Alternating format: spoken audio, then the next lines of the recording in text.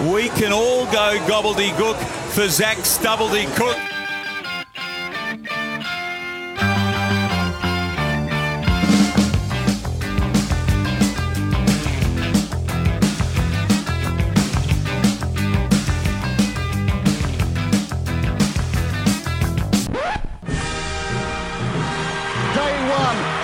Is number one. A kickstart for Australia. Gold and a world record. Now it's Donovan Bailey trying to pick up runners. Donovan Bailey is putting on a third. He's got it. 9.84, a world record for Donovan Bailey and a gold medal. A perfect score. 10.0 for Zac Stubblety. A perfect score. The first time I've never seen anyone get a So in over 100 years, nobody's won as many medals at the Olympic Games in any sport than this great champion, Michael Phelps. Usain Bolt sprinting ahead, winning by daylight and setting a world record, 9.68. The wind is okay. How easy was that? It is Off the Podium, an Olympics podcast coming to you today for an epic Day 6 review of Tokyo 2020. And as we all go gobbledygook for Zac Stubblety-Cook, we're all going absolutely chickenpox for Jess Fox because she did it. Jess Fox has broken through and finally won a gold medal. It's a double golden day for Australia, as well as a silver and a bronze day. And it's a bronze day for Canada as well. Let's remember to talk about them, even though we don't really have to tonight, because it's only Australians on the show tonight. Colin's too busy, having got so excited commentating sailing earlier today. We'll hear from that very shortly. But joining me on the line is Australia's #1 expert on canoe slalom and breaststroke. It is Jared Lubick. Jared, what a day to be an Australian. Yeah, what an awesome day to be an Aussie. Just wow. I feel like I'm still getting over that Jess Fox win. I was shaking like so much like when it was happening, just like the adrenaline. It was just so well deserved, and what a moment. It really is one of those ones where it's just, you want it so badly for her, and it was so heartbreaking the other day when she lost in the K1, and she would have won it had she not hit some of the poles. But unfortunately, she didn't win, and she still got a bronze, and obviously she was a bit disappointed, but still had a smile on her face. But yeah, you're absolutely right to come back into this one, the debut of the C1 slalom. And yeah, I was absolutely shitting bricks. I don't think I've been that nervous in any Olympic event, probably since Sally Pearson back in London, maybe, I think, probably. It was just, because she went last as well, it was kind of one of these things where you're like, oh, no. But she did it. She took the gold, and she's finally completed her set. And you made a very valid point, actually, on our chat today, saying that give her the flag for the closing ceremony. But unfortunately for Jess, she can't, because she's got to go home within 5 days now, doesn't she? Those are the rules. So maybe she will get the honorary nod if she was allowed to stay. But you then said, give it to her in Paris, because she's all but confirmed she's coming back in 3 years. Yeah, I feel like provided she's in Paris competing, she's got to be a lock. I just can't see anybody else who they would pick over her. I just feel like, I know it's getting way ahead of ourselves, but I just think that there's like no other option really apart from to give it to her. Maybe they'll think Ariane Titmus, who knows? But yeah, no, I'm with you. I mean, look, in all fairness, I think she probably should have gotten it this time around. I mean, not to take away from our dear friend Kate, but as they keep celebrating Jess, she is essentially the all-time greatest canoe slalom competitor of all time. She's basically won everything before her except for that Olympic gold. But who knows? Maybe giving her that flag could have added more pressure to her, and maybe wouldn't have it. But it's such a great result for her. I mean, I don't think there's a single person on this planet who does not like Jess Fox. And she celebrated, she cried. We had a dad on the commentary, her mum was there. I mean, the thing I liked about it too was that, yeah, okay, Channel 7 are Channel 7, they're going to be Channel 7, but at least they don't have to go out and seek out every single family member. They're literally right there. I mean, he's in the commentary box, although I was a little bit concerned that they filmed him without his consent. I don't know how I felt about that. But I mean, I mean, Richard Fox, ever just the professional, you could tell that, like, it clearly meant a lot to him, but he was still just very sort of solid. Oh, yes, no, I'm very proud of her. And her mum was amazing. Her sister was amazing. Mel McLaughlin got a little caught up in the moment, thinking she was a bestie, but hey, that's Mel McLaughlin for you. But, I mean, this is the gold we all want. I mean, we would have liked her to have won two, but one's fine. I'm happy that she's got at least one. Yeah, it's early days, but it just already, it feels like this is going to be like the moment of the games. Like, this is right up there for me for like one of the best Australian Olympic moments ever.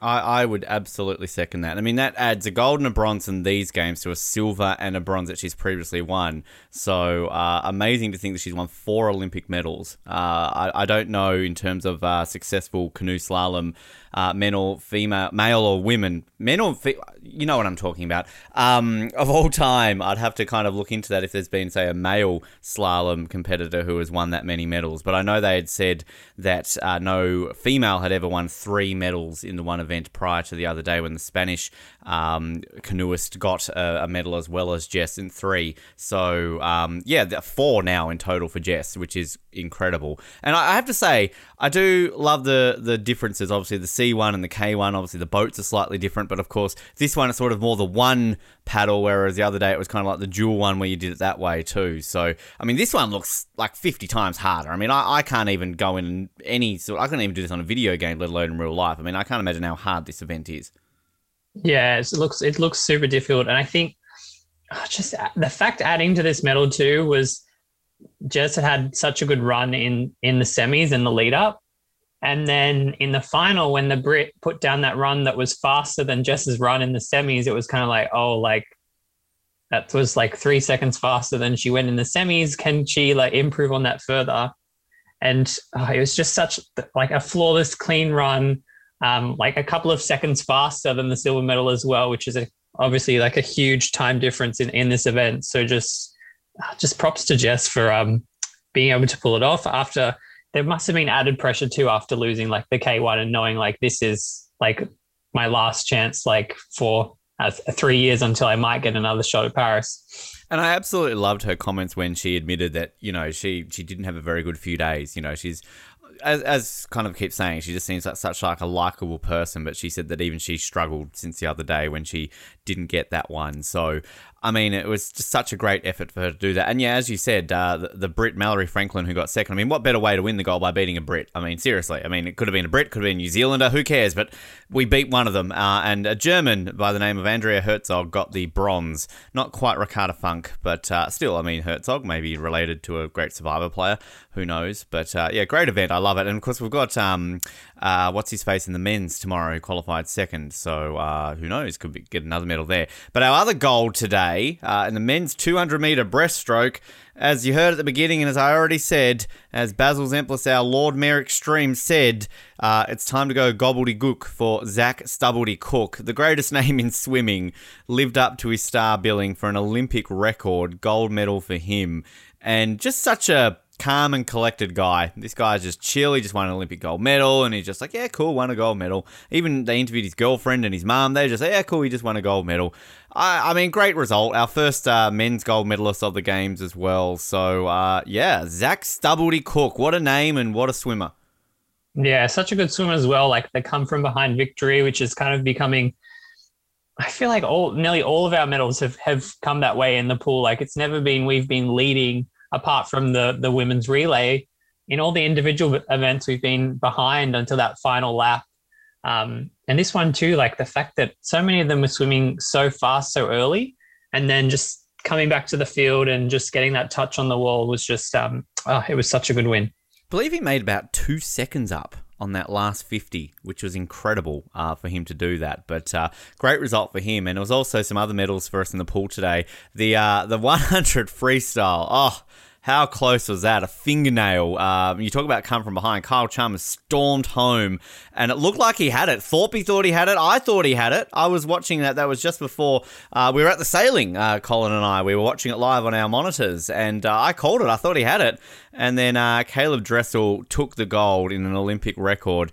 And for Russian Olympic Committee, Clement Kolesnikov took the bronze. And I should also mention in the 200 breast that Arno Kaminga, silver for the Netherlands, and Matti Mattsson, Finland, first medal for the game for the Finns. I love a good Finnish medal, so that was good to see that. But the 100, I mean, so close for Kyle Chalmers. I mean, and again, the humbleness of him to straight away go, oh, I swam half a second faster than I did in Rio. Like straight away, like he knows that. But I mean, it's great. I'm fine with the silver for Kyle. I mean, it would have been nice for a gold, but I don't know if this was one of those ones that I think anyone really kind of expected him to potentially go back to back and to be 6 hundredths away from going back to back is pretty incredible. Yeah, I think a great result considering the circumstances too. Like we heard from him afterwards that if the games had gone ahead like a year ago, he wouldn't have been there. So the fact that he did his rehab in like such a short amount of time, and the fact that it was only a touch. I did love the Thorpe line of, if he'd been drawn into a different lane, he might have won that. Yeah. Oh, that's coming, Jared. There's plenty of discussion points about reactions today from Australian media. Don't worry. Everything considered, it was a great result, and I'm over the moon that we've bumped up that silver medal tally. Well, you called it. You did. There it was. I mean, is this again? Is it the YoPro bro curse broken? I mean, again, it's not gold, but I mean, it's better than what Barty did. I mean, she's playing right now, so we may be jumping ahead there. But is it broken? Do you think is silver good enough? I feel like it's hard to judge because there was so like few athletes for this, like the fact that it was just like the three, and obviously like Kyle's done great, Barty's done terrible so far. We'll see how the mixed doubles pans out. So maybe it's going to have to come down to Brendan Stark in the high jump to see whether the curse is alive and well or broken. We should mention we are recording this at the moment as the mixed doubles is on, and Barty and Piers are locked in a super tiebreaker right now against the Greek pairing after taking the first set. So the winner of this goes into the semi. So Jared might be slightly distracted here. He loves his tennis, and and it's 1-1 at the moment in the super tiebreaker. So the 1-2 again that maybe I feel we talked ourselves up a little bit here with this one.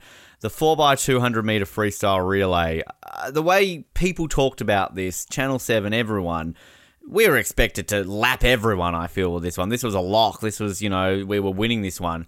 I don't think we led this race at one point at all, but we got a bronze, which, again, any medal at an Olympics is great. Yes, you've got to admit, watching something like this, you are going to be disappointed as a supporter, as somebody who gets into the hype, but like once it kind of calms down, you're like, okay, well, it's still a medal. It's still a medal for Australia. And I don't think anyone predicted China to win this event. They won in a world record time. The US came through for the silver. Everyone was ahead of the world record time that Australia previously held, which was absolutely fantastic. So, I mean, it was actually a quite entertaining race. Sometimes the 4x2 can be a bit mundane, I feel. I mean, the men's was quite exciting the other day to see Australia get the bronze. But, again, we'll talk about sort of the media and the reaction to a lot of these results today shortly. But, I mean, again, another bronze for Australia. We got all colours today in the pool, gold, silver and bronze. And obviously Jess gave us another gold. So, I mean, if you had have said at any point during the Olympics you're going to walk away with 2 gold, a silver and a bronze on day 6, you'd probably take that and not be disappointed. Yeah, I think too, like the fact that the fastest 3 teams all went under the world record, like you can't be disappointed there. Any other given day or event, you've won it with the time that the Aussie girls swam. So I think that just shows the level of the Olympics, and in a final, really anything's possible because they're all pushing each other to just go faster and to reach that next level. We should mention for Canada a bronze today in the rowing, and the one that we sort of called and talked a little bit last night, Kaylee Filmer and Hilary Janssens in the women's coxless pair. And I don't live there anymore, but I spent a year of my life in Victoria, and I have spoken to Kaylee, a local girl there. As I said last night on the show, she trained on a lake about 5 minutes from where I first lived there. So I think maybe she won the medal because she didn't come on the show, let's be honest. But great to see. I caught the end of that just as I turned on the TV this morning. So a bronze for Canada today. Obviously, we don't have Colin's reaction to that. But Jared, let's get your Canadian perspective. How great is this for Canada to win a bronze in rowing this morning? Oh, well, I mean, Canada's over the moon. What did Colin say? Rowing's their national sport, pretty much. Yeah, bugger ice hockey. Yeah, national holiday for Canada tomorrow. Clearly, Colin's athlete of the day next time he's on the show. Yes. But yeah, I mean, a great result. Bronze for any nation. Bronze for Canada, even better. I should mention I'm wearing my gold, my Tokyo again. I got my new shirt today in the mail, my Aussie Olympic team, so I've got to wear that off. Penny Alexiak was part of the 4x200 relay team that ended up finishing fourth. So nearly a history-making moment there for Canada. Of course, Colin, unavailable tonight. He said he would have come on for 5 minutes to talk about Penny's groundbreaking moment, but she's into the final of the 100 metres tomorrow, which maybe we'll talk about a little bit, a chance to defend that. Any medal will, of course, make Penny Alexiak the single greatest Canadian Olympian in the history of the Olympics. We should also celebrate a little fact, too, to our dear old neighbours across the Dutch, Jared, because New Zealand have a gold! New Zealand have finally broken through for that elusive gold. They've got half of Tasmania's medal count now. The women's Cox's pair, that the same race that Canada got bronze in, it was won by a New Zealand pair of Grace Prendergast and Kerry Gowler. I was too concerned of watching the Canadians to win the bronze, and it took me a few minutes to realise that New Zealand had won a gold. We make fun of them, we rip into them, but again, on a personal level, I lived there for 18 months. I like the Kiwis as much as I like to make fun of them. I mean, how do you feel about New Zealand winning a gold medal? Yeah, I'm happy for them. I mean, it's better than the Brits. So, it's kind of that different type of rivalry between Australia and the Brits and Australia and New Zealand. So I think, yeah, definitely happier for New Zealand than I would have been happier if a Brit had won. Before I talk about some other significant medals today, 6-3 up Australia now in the Stoops. How are you feeling, Jared? I don't know. I don't want to get ahead of myself. I'm just having flashbacks to the women's doubles. Ooh. And the fact that they lost it in a super tiebreak. So I'm just, I don't know. Barty's got a nice point there at the net, though. So it's 7-3. So, Jared might be distracted here slightly while we go through this. Let's just stick with it here. I think we should not necessarily commentate it, but I feel like we're going to be too distracted. Greece is serving here right now, and that's a nice little shot. Are you a doubles or a singles man, Jared? I play a bit of both, so either or. I think singles, I mean, that's kind of a bit more fun because you get all the glory. But there's nothing like a good doubles point that has like all four players involved and the players at net and volleying back and forth. I played tennis for about a year or two, and I was always the doubles guy. Oh, a shot there from Piers at the net, 8-4. Oh, Jared, now how are you feeling? 2 points away here from a semis final spot. The number one seeds here, the Greeks too, aren't they? So this is a pretty interesting one. Is there ever any sledging going on here as they change sort of ends as they walk past? Like, I feel like I'd walk past and I'd just be like, hey guys, you're going to be going eating some souvlaki tonight. You guys suck. Like, you know. Surely not often, but I mean, there was the famous incident where the Argentinian spat at Hewitt on the change of ends. So I remember that. Every now and then. Now Bandian, right? Was it, or was it a different player? I think it was Chayla. Okay. I think Argentinian tennis players, I think of now Bandian. Who doesn't? Bandian's the one who kicked the wooden box around the lines people's legs and then cut the guy's leg open. Piers loves his net play. So good. 9-4. 5 match points here. Wow. I'm glad I was watching this. This is, I mean, if we choke from here, I don't want to put the commentator. We're not commentating. We're simply observing here. Sorry to take this brief break in transmission, because obviously by the time you are listening to this, people will be well aware that Barty and Piers probably choked from here. So remember this moment in time when they had 5 match points. And that was a fault there. Come on. Give it to us on a double here. Make it easy. Australia's about to go off. Haven't won a tennis medal since Athens. And, that was an easy one. Piers left the gap open there, didn't he, Jared? Yeah, got to be covering the line. Now, what's his name here? How do you say his name? Tsitsipas. Tsitsipas, thank you. I'm not sure about the hairstyle. What are you thinking of the hairstyle? You're not a fan of the ponytail? No, not at all. I think if you've got long hair... I think he pulls it off better with the headband. You got long hair, just let it out. Let it out, man. We don't need man buns. We don't need ponytails. Oh, good serve there from Mrs. Greece. She's a little unit, isn't she? See Alicia Mollick in there. Our bronze medalist from Athens. Mm-hmm. I love Alicia. She's one of the first Australian tennis players I think I ever saw play live when she used to come down here to Hobart. She won here in Hobart one year. She was the second Australian. I think we had another Australian win at one point. All right. Australia serving now, 9-6. Again, don't want to commentate, don't want to jinx them. Oh, good serve there. Is that going to go out? Boom. Oh, there it is. They're in the semis, Jared. Australia is So in good. the semis. Look at him. Jared's pumped. The Ash party, Piers party, Bugger the Storm Sanders party. Great. Yo Pro Mojo. I'm not going to call it yet, but it's teetering in the opposite direction. Wow. Bad mojo to good mojo. This is the happiest I think I've ever seen Jared. I'm not even joking. I mean, I've seen him happy over Eurovision before. But wow, Channel 7 are quick to get away from that and go straight to the water polo, aren't they? Yeah. They do not give two shits that Australia just won. In the water polo, by the way, we are, I think, getting spanked by Serbia quite significantly. This is the reigning Olympic champions. So we'll update you on that. But I'm just actually, again, we're recording this a little bit earlier tonight, so there's still plenty of events on. I'm looking right now at the women's 200 back, and our girl Kaylee McEwen right now is in second, and Kylie Mass as well in the pool. I didn't realise she was doing the 200. I thought she was only doing the 4x1 medley, the mixed one. So another off the podium special here. And I'll get too distracted. We'll see how Kaylee's doing here. I mean, just while we're watching this, or while I'm watching this, speaking of Eurovision, significant day for one of our, no, let's not say one of, our favourite Eurovision nation. We have a first-time Olympic medal country winning team of San Marino. Alessandra Pirelli in the women's trap. Unfortunately, it came at the expense of an Australian, but if you're going to not get a medal, you're going to give it to San frickin' Marino, Jared. What a win. Yeah, such a good win. Valentina will be celebrating back home. San Marino's population of 1. Big party in Valentina's backyard tonight. Do you think that maybe that Alessandra is a chance to perform at Eurovision next year? Like, I mean, they've got about 2 singers. She might be able to sing away with a gun.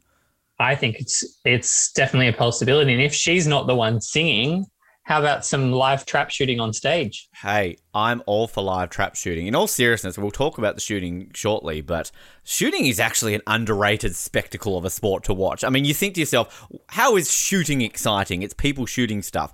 But, like, it's nerve-wracking. Like, I was almost shaking as much as the Jess race today. It's so nerve-wracking to watch it.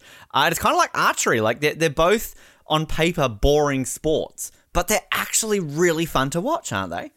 Yeah, absolutely. Like you say, it's just so like you're living on every single shot. And speaking of every single shot, Kaylee McEwen has just won her heat, and Kylie Mass has come second. So look at that. The off the podium, Quinella once again. So Kaylee McEwen has won heat 2 there. We'll go through some of the other medal results today, though, from what we have already talked about, as Jared is still catching his breath excitement. I mean, Jess has won. Piers and Barty has won. Jared's having a good day today. I mentioned the C1. We've got the fencing team's foil is happening as we speak. Italy has won the bronze, and that's a bad games for Italy in fencing. Traditional fencing nation. That's not even me being a dick. They really are. And yet to win a gold in the fencing. So still a few events to come in there, but we'll have to see how they go. The women's artistic individual all-round in the gymnastics is happening as we speak, so we might have a result for you by the end of that. We've got a double gold for Japan again in the judo. The men's 100 kilos, Aaron Wolf winning that one, and the 78 kilos, Shori Hamada took that one out. I believe there was a Canadian in the men's judo who lost in the bronze medal bout to a Portuguese judoka, so unfortunately Canada couldn't add there. The rowing, as we mentioned, New Zealand won the gold in the coxless pair. Croatia in the coxless pair for men took the gold in there ahead of Romania and Denmark. Ireland won their first gold of the games. And tell me if these aren't the most stereotypical Irish names you've ever heard. Fintan McCarthy and Paul O'Donovan took the gold in that one ahead of Germany and Italy. And the women's lightweight double sculls, Italy took the gold ahead of France and the Dutch. The shooting in the men's gold went to the Czech Republic's Jiri Liptak, ahead of his countryman, David Kostetli, and Britain got the bronze in that one. In the women's trap, and we'll talk about this when we come to our Australian results, the gold went to Slovakia's Zuzana Rek-Stefkova, beating American Kaylee Browning, and our esteemed new favourite athlete, Alessandra Pirelli, for San Marino, the bronze. In the swimming events today, as we've already mentioned, Zac Stubblety-Cook, Caleb Dressel, and China winning the relay as well. China also got the gold in the 200 butterfly with Yufei Zhang taking that gold. And in the men's 800 freestyle, the very first time that has ever been held at an Olympic Games, Robert Fink won the gold there for the US. And in the table tennis, I can tell you that China will win gold and China will win silver, as the final will be between two Chinese table tennis players. Who they will be, we will have to find out soon. But that means that the medal table is looking very good right now, Jared, if you are an Australian, because we are currently sitting pretty in fourth right now, ahead of our dear rivals, Rock. We have won 8 gold, 2 silver, 10 bronze. And just to put that into perspective, we have now won as many gold medals as we did in Rio and also in London, and we are not even halfway. Boy, oh boy, wow, we aren't Channel 7 talking that up, thinking this is going to be a massive thing. But I mean, again, the swimming does end in a few days. So, how are you feeling now? I mean, it's nice to equal our haul from the last 2 Olympics. But again, I mean, there's still a few realistic chances that we've got. At least in the swimming, there's still a couple. And there's some other non-swimming ones that you could think. But, I mean, I don't think we're going for a haul here of like 25 all of a sudden, as I think Channel 7 are pointing out. No, I don't think the gold total is going to be doubled by any means. But you'd have to think we've got a good shot of picking up at least 1 or 2 more in the pool. And then, like you said, there's others outside the pool who have their chances. There's always a surprise Aussie win thrown in somewhere. So, I feel like we still got a couple more up our sleeve. Yeah, and I mean, our last time we got into the double digits was back in Beijing, where we won 14 gold. So, yeah, I mean, look, I'm going to say this right now. I think we should get to double digits. I'm predicting that, but I'm not sure if my 54 total, I think you had 54 total as well, is going to be reached. But, hey, you never know. There's still plenty of time to win some of those minor medals. Top of the medal table, China, 15 gold, 7 silver, 9 bronze, 31 in total. The host, Japan, still doing very well, 15 gold, 4 silver, 5 bronze, 24. US in third, 13 gold, 14 silver, 10 bronze, 37. They're leading the medal table if you do the Ben Waterworth method of doing it by total medals. Australia, as I said, in fourth. Iraq in fifth, 7 gold, 11 silver, 8 bronze, 26. So, if Rock wins another gold, and they probably will in the gymnastics tonight, then we're going to be straight back down to fifth, but that's fine. And the Brits sitting outside the top 5, which is where we like it. Canada are currently in 12th, and they, of course, have 2 gold, 3 silver, 5 bronze. New Zealand have moved up into equal 21st place, everyone. They're tied with the Czech Republic, 1 gold, 2 silver, and a bronze. Tasmania equals 16th with Kosovo on the medal tally at the moment. 2 gold, 0 silver, 0 bronze. Not too sure where New South Wales would be, Jared. I'm assuming that'd probably be a lot higher. I'm guessing some of the relay girls are probably from New South Wales. Kaylee McEwen, is she a Queenslander or a New South Welsh woman? I'm not sure, but I mean, Jess Fox is like the stereotypical New South Wales poster child. So, yes. Well, that's all you want. You want Jess to come through with that one, don't you, of course? So I might actually just do a weird way of doing the orders of this today, just while I try and actually get the Canada results up. So I'll throw to you, Jared, and ask you the question of what did you watch today? I'm very intrigued to find out what you did watch today. I didn't actually get to catch a lot today. Obviously, a bit of the swimming in the morning, the canoe slalom, followed by some golf, because I just needed something to calm me down. It's like, here we go, golf, that's not going to get the heart rate pumping. And a little bit of the BMX as well, which was really good. Look, I got to say I caught some of the golf. That may be something that we may be talking about more tomorrow, of course, as you heard our little thing of what we were doing for commentary. And look, it's not like... Golf is a sport I don't mind playing. Like, my dad plays golf all the time, and he's always trying to get me out there to play with him. And, like, when I've played golf, it's not bad. Like, I can see maybe the relaxation appeal of it. Like, it's just a nice social game you can play with some friends. I get that. But when it comes to a spectator sport, it's not like... Sometimes I'll see, like, go to my dad's and he'll be watching golf. I'm like, cool, you're watching golf, Dad. That seems exciting. So I don't know that one, but like, I don't know. There was just something. I like some of these guys' hairstyles. Obviously, Zach Smith is quite prominent there. I don't know. Like, I still think there's some worse sports. I still controversial opinion, I'd probably still watch the golf over the skateboarding. How is that for a controversial opinion? I think it's 50-50 between the two. Maybe we'll have to go to the jury and see how that goes. But yeah, watched some of the rowing this morning, obviously the swimming, got some golf, caught a bit of the BMX. That was quite entertaining. I do like the BMX. Golf, as I said, the canoeing, of course, the shooting, love me some shooting. Obviously watched a bit of the tennis while we're just here on air as well. And I caught the rugby sevens as well. Do like the rugby sevens. And I think I'm a bit more of a fan of the women's rugby sevens than the men's. And not just for the reasons you're thinking. I don't know, there's just something interesting. I mean, I was watching the Team GB, not just Great Britain, Team GB, nearly beat the raging favourites New Zealand, but they ended up getting overrun. And we'll talk about Australia and our connection, of course, one of our guests involved in a pretty big day. But I mean, do you enjoy the rugby? I don't know. We couldn't really. We talked a little bit about it last night, obviously with Fiji, because a certain person on this episode didn't want to be spoiled. But do you enjoy watching the rugby? Yeah, I think the rugby sevens is good because it's kind of that. I almost want to say it's like the sweet spot between like union and league. Yeah. And I feel like a lot more happens than I've never been a big rugby union fan. I find it pretty slow. But in this, it's obviously less players on the field, so there's more room to break through and score tries. And the fact that the halves too are they're really short, which I didn't notice before. Yeah, I watched it and I was like, oh, it's already like half time. So I think that too, like the pace of the game is exciting and fun, and it's something that it's not going to take ages out of your day to watch.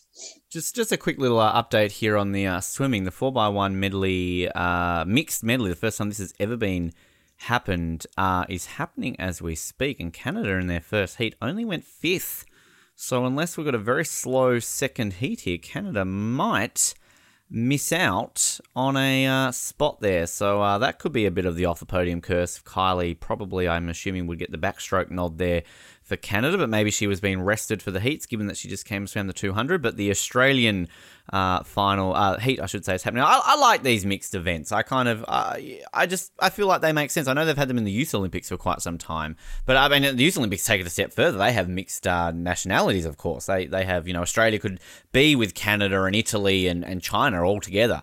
But I mean, are you a fan of them introducing? Because we've got this in athletics as well. We've got a mixed 4x100 relay as well.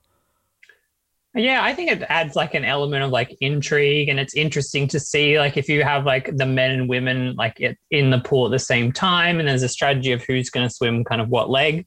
So I think it adds in a lot more room for lead changes throughout. Yeah. And it just seems like an obvious idea in something like swimming and athletics, when it's not like it's a full program, but obviously there's space to fit it in. So I just think, why not?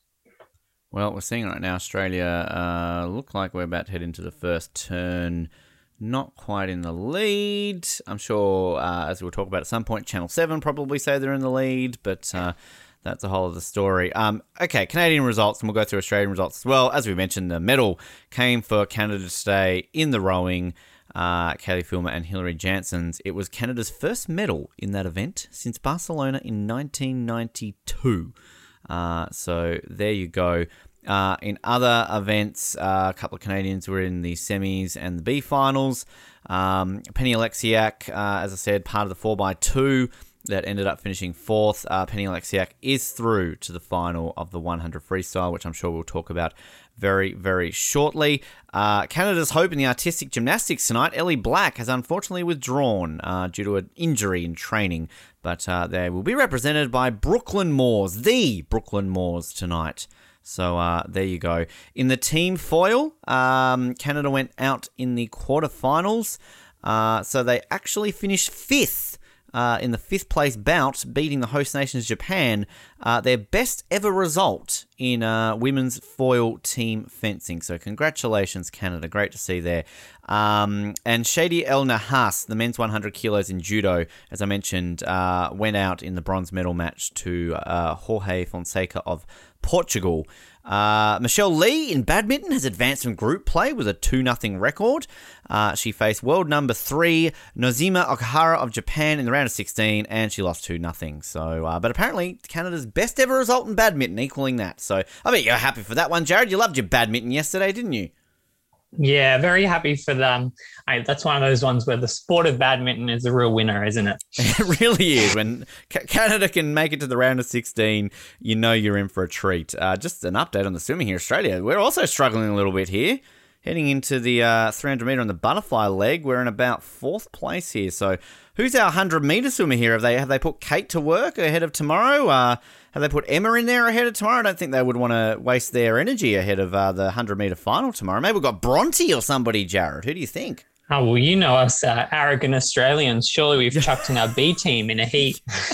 Well, we're gaining on Russia. So China and the relays all of a sudden have just, you know, I mean, are we going to maybe throw some shade at them and suspect that they've been drinking certain juices during the week? I don't know, Jared.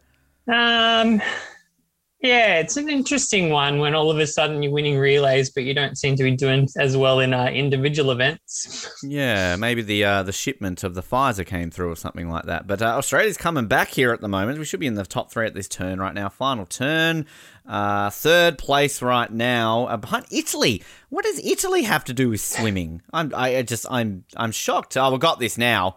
Whoever this is, I don't know who this is. I should have looked up the start list, and I know we're distracted here, but we're storming home now. Australia will take this. I hope this isn't one of our 2 finalists in the 100 tomorrow, because that's the only event we've got finalists in tomorrow. That looks like Kate. Maybe that is Kate. Maybe she's going to pip it here. She's going to pip the Chinese swimmer. No, 2nd, but that should get us through to the final. So anyway, beach volleyball, one of Canada's big hopes, of course, Sarah Pavin and Melissa Human-Paredes undefeated in the group stage. They've topped their pool and they will go through to the round of 16, while Heather Bansley and Brandy Wilkinson will face world number 1s Agatha and Duda of Brazil in their final Pool C match. They got 1-1 records and could potentially make it through.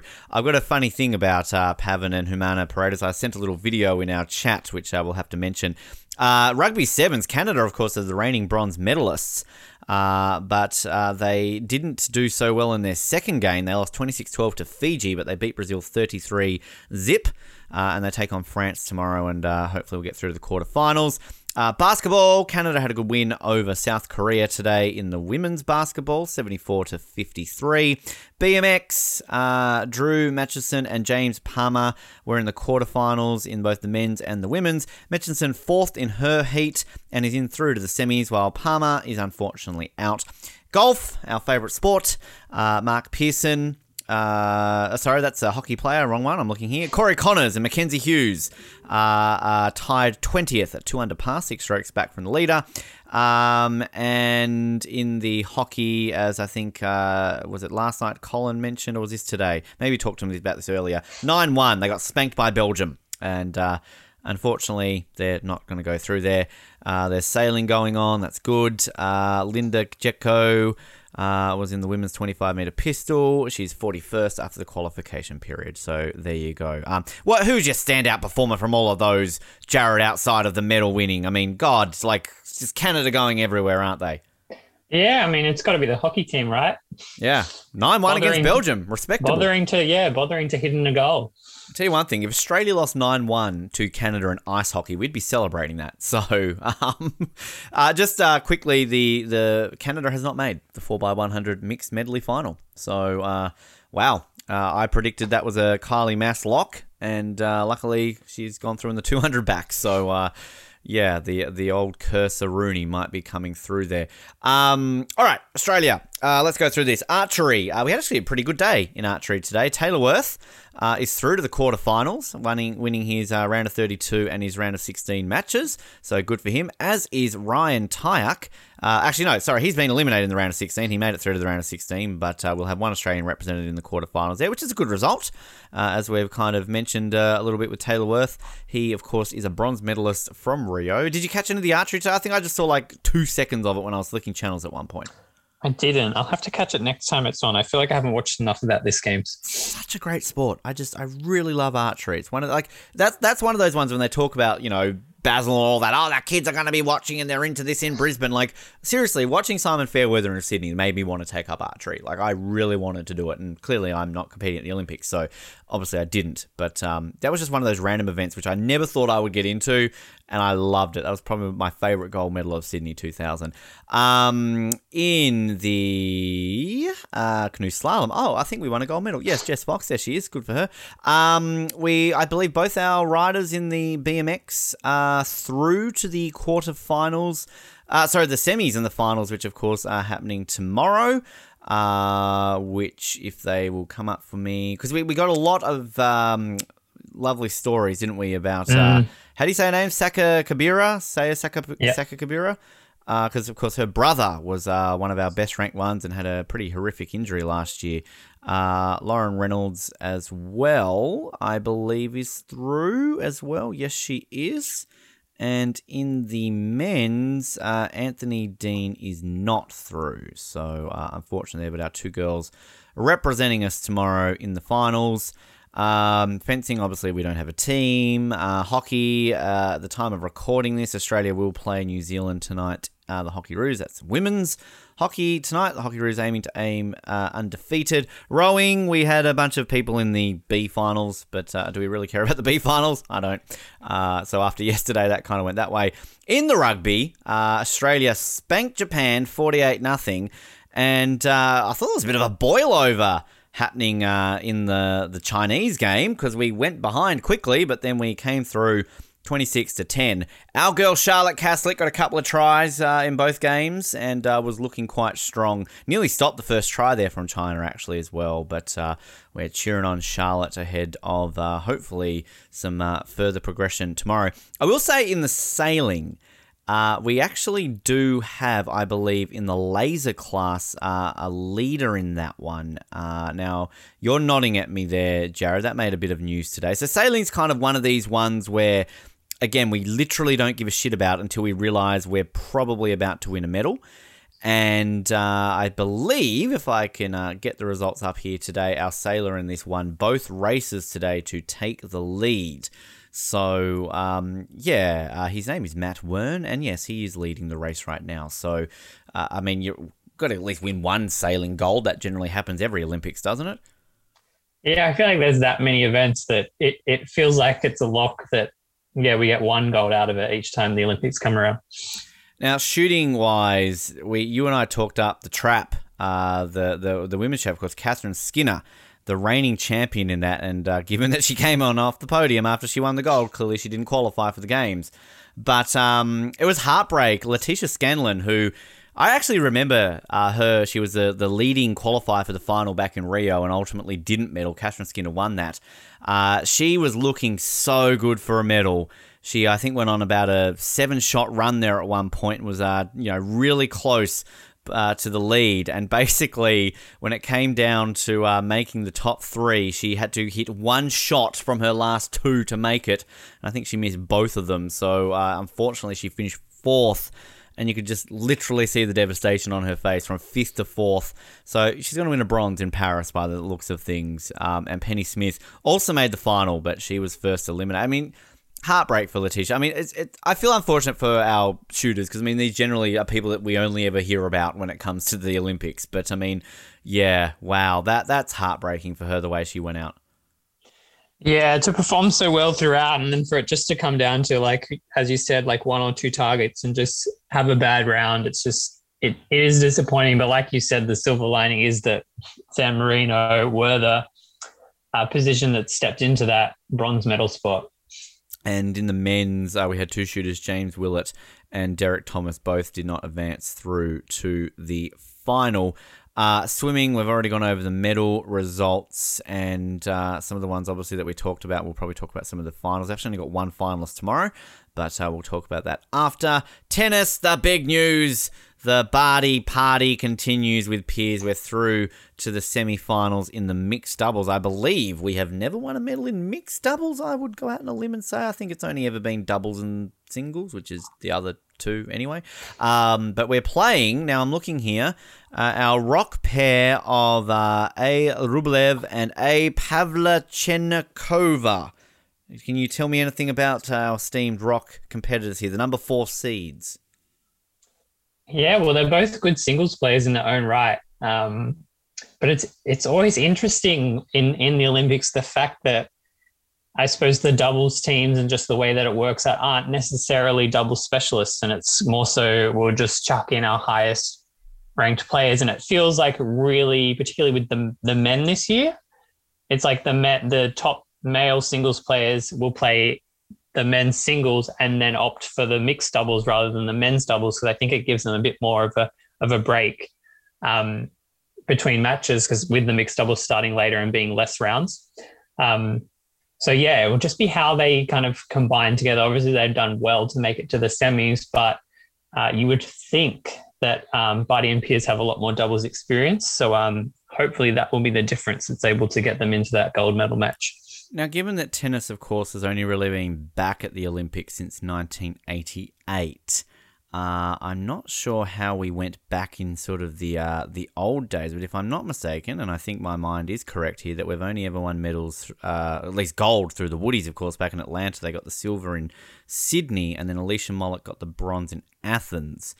So 1 gold, 1 silver. We've won 3 bronze. I'm guessing, did our 2 other bronzes come from back in the old days of tennis, Jared, or am I missing someone here? I feel like they must have, because I can't recall anything recently. Yeah, I know Jelena Dokic made the bronze medal match in Sydney, but she lost. Okay, I see here. Oh, come on, Jared, you should have known this. 1912, Stockholm. Anthony Wilding took the bronze in the men's singles. Come on, that's one of our most famous ever bronze medal wins in the Olympics. And where is this other bronze coming from? I don't see another bronze. Did we win maybe a bronze in Korea, potentially, in Seoul or Barcelona? Because they were the only other times over there. This is great podcasting here. Okay, we did. Women's doubles in Seoul.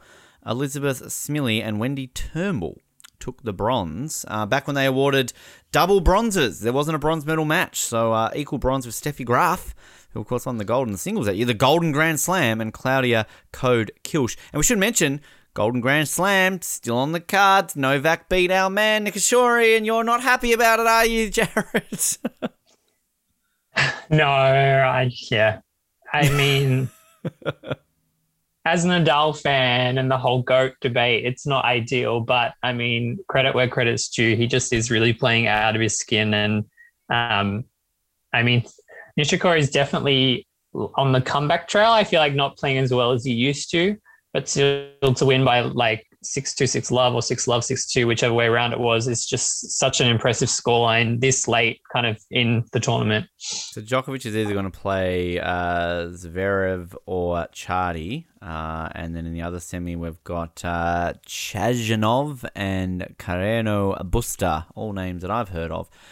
So, I mean, on paper, I would assume he's got an easy run, but I'll probably just jinx him there. And good news for us is that New Zealand will not win a gold or a silver because Marcus Daniel and Michael Venus went out to our Croatian bit. But Croatia will have a gold and a silver medal because it's going to be an all-Croatian doubles final in that one. And the women's, you talk about the Ben Waterworth commentary curse. Well, Belinda Bencic is through to the final. So there you go. She hasn't appeared on this show, so maybe it's just me on this show type of thing, but she will win a gold or a silver medal there, which is pretty exciting. I like her. In the water polo right now, let's see. I think we're getting severely spanked in that one at the moment still. Every time I flick over, it's a replay and the score goes off the screen. Is that what you're watching at the moment, Jared, or...? I'm not. My last update is 5-12, but that was a while ago. Last time I think I saw it was like 9-1. So, but it was about 13-7. 13-7 with 2 minutes to go, which is respectable to be 6 slightly points better. behind Yeah, Serbia. That's not too bad, I would say. I'm going to throw to athlete of the day. Now, look, I'm just going to jump in and say that, you know, I'm tempted to put up our San Marinian. I don't even know what the terminology is there. Shooter, because we love San Marino. It's their first medal. Alessandra Pirelli, great shooter, icon of San Marino. But, I mean, can we go past Jess? Jared? It's not. It's not possible. I had the same thought. Like the only other person who was potentially in the realm was the San Marinese, I think it is. San Marinese, okay. Shooter.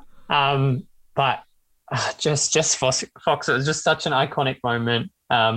This was one where the coverage was maybe over the top, but it felt believable that like the whole of Australia was like watching this, and like this was the event, the Kathy Freeman moment, as we said for the kayak, but it turned out in the canoe. So I think it's a no-brainer. What are you talking about, Jared? They did not go over the top. It's not like the presenters on TV open up a bottle of champagne and drunk it live. I don't know what you're talking about. That's common for every event. I mean, did you not see them getting pissed over Zac Stubblety-Cook winning gold today? No, not over the top at all. I'm looking forward to talking about them. I should have asked Colin to send us in a nominee, but he probably would have given me, I don't know, like freaking Michael Phelps or something like that from, Sydney as a 15-year-old or that. But yeah, maybe a bit biased today as the two Australians giving it to Jess. But no, she deserves it. She deserves it. So yeah, Jess Fox, athlete. I will say that I would like to, and maybe I'll pay a bit more attention. Like, I feel we shouldn't always give it to a gold medalist. I feel like sometimes, like, we'll give it to somebody out there who's done something a bit different. No pressure.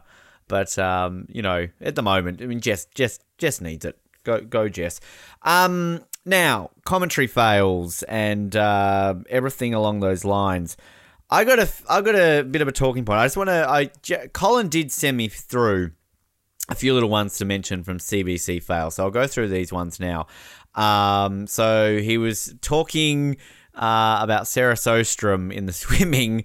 To which there was apparently a commentary line where I don't know who this commentator would have been, but they say, and Sostrom is falling out of it. Sostrom is struggling. Something is wrong. Oh, here she is. So that's a pretty funny one. And in the 200-meter relay, the commentary included, and the Chinese are swimming beside themselves right now. I don't think that makes sense, but they are swimming very well. Sounds very Canadian to me. So there you go. Yeah, before we get to some things I've got, did you note anything down today at all from our commentary team? No, nothing in particular. Wow, okay. I'm just going through a few things. I believe it was Jack McLaughlin in the 800 meters today. Don't they love to talk him up? Silver medalist in the 400. There was at one point there, I believe Basil said, Jack's there, not far off the pace. He was about 3 body lengths behind, I think, in 7th. I don't know why there seems to be some sort of thing that our channel said. We love all 3 of them, but they sometimes seem to talk it up a little bit there. I did like Liesl Jones's comment, because as we mentioned about Stubblety-Cook, he sort of stormed in the final 50 to win the gold, but he was a bit off the pace. And, Basil's like, oh, he's off the pace, not a good start. Liesl Jones is like, oh, don't be stressed about Zac. He'll come back from here. And, well, Liesl did it. So, good job there. As I said, line of the Olympics, Basil Zemplis. We can all go gobbledy gook for Zac Stubblety-Cook. I mean, seriously, that's got to be the winning one. That's almost like the F-bomb and the C-bomb from Joanna. I mean, what would you give it to out of those two? I feel like it's got to be gobbledygook, because who thought they would hear that? I know, right? I wonder if Basil's like written that down and gone, okay, if he wins gold, or like that's just off the cusp. Like Bruce, off the cusp. Basil probably prepared that. I really want to live in Perth, because I mean, if that's what he says in his speeches, I'm there. I also loved Liesl and Thorpe fighting over Zac being their new favourite athlete. Liesl Jones is like, oh, I love him. He might be my new favourite athlete. And Thorpe's like, well, no, he's my new favourite athlete. He's like, oh, Thorpe. I'd say they're flirting, but we know that probably isn't the case. I'm actually just quickly looking at the Channel 7 coverage right now. And of course, they're showing about the 80th replay of Zac Stubblety-Cook winning. But they've got Hamish McLaughlin and Thorpe looking at their big screen here. And I've got to shout out to Thorpe's fashion choice here. He's got the kicks on. He's got like the black slacks. He's got the grey suit jacket and a shirt and tie with the beard. He's looking good with the beard, Thorpe. What do you think of Thorpe's beard? Yeah, I think it suits him. Yeah, like you say, this is like a good head-to-toe look. Yeah, although it kind of looks like maybe he thought it'd just be sitting behind a desk. Yeah. But he pulls it off. I mean, Hamish McLaughlin actually must be quite a tall guy, because he's kind of on par there with Thorpe. So there you go. I have to say that I did like the commentary of Zac Stubblety-Cook, because Basil seemed to be struggling at the end there. He's like, another gold for these Australians at these games. Like, it wasn't quite, what a superstar, what a champion. It was just like, okay, get it out, Basil. You can do that. I also do love Australia's way of whenever we win a gold, it's let's show the medal tally. It's like, there we are. Look at us go. I mean, are they going to be doing this next week when we just are winning bronzes every third day? Quickly going on that for that one. Trying to think what else there. Oh, it's mainly about complaints, but actually I wanted to mention Russell Mark in the shooting. Maybe the most Australian guy to be an Australian, but he's brilliant. He's just like, yeah, like I won gold, ha ha ha ha ha. And then like, I don't know who the other guy next to him was, but it was like, oh, could you be getting out a comeback maybe? And he's like, well, the Kuwaiti who won a gold the other day was 57 and I'm 57, ha ha ha. I mean, good for him. At least we've got one of our former esteemed champions, because wasn't Michael Diamond arrested for like illegal gun possession or something like that? Or something else? Didn't he have to sell his gold medals because he's like he's bankrupt or something? Something happened. It was, I expect that to be kind of the new series on Stan or something. It seemed to be a big enough fiasco that they could make a mini series out of it. Underbelly Diamond.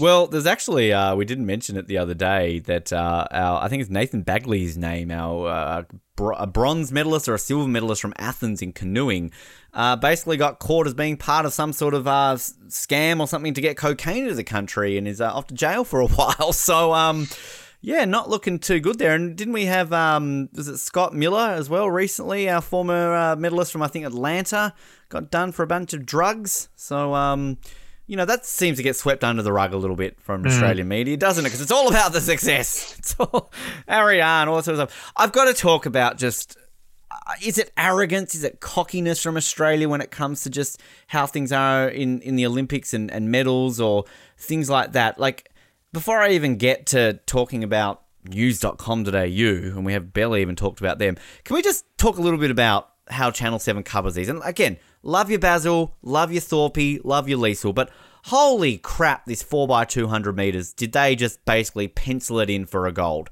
They're literally at the beginning of this race going, well, this will be a third gold for Ariane, of course, and it will be our sixth in the pool. Like, literally as they're on the starting blocks, they are talking up about how Ariane will become only like the second Australian to win 3 gold at an Olympics behind Thorpe and Dawn, or maybe it was like the fourth, because I think Shane Gould won 3 as well. Like, just the way he was like talking it up.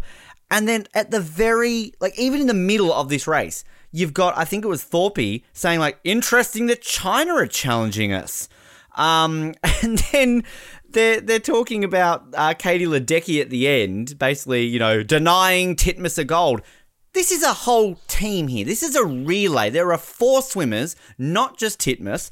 And then literally at the end, you could hear the absolute devastation in the voice. Oh, and here's a result. And then within 2 seconds, it goes, what a fabulous result it is to win a bronze medal.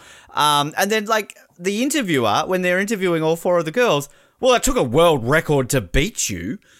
It's like, and then I've got to give props to all 4 of the girls in the interview, because they literally were just all like, yeah, look, we broke our previous result. We're happy with this. So humble, so nice. Ariane said she was a bit disappointed. But before I talk about the other stuff that came with this, because there's even worse stuff around this with news.com.au, I mean, like, I think I've talked about this, how like I buy into this Channel 7 hype, and I hate it. Like, I hate getting sucked into it, because I literally am at the time like, oh, I'm annoyed, I'm disappointed. But then all of a sudden, okay, well, cool, it's a bronze medal. But, like, seriously, like, just inflate our egos. We're not America. We shouldn't be going like, oh, well, this will be Ariane's 3rd gold. There was even sass, I think, from Liesl, because at one point they sort of accidentally cut to, like, hearing the Americans being interviewed. And you could audibly hear the Americans say, we're just so happy we beat Australia.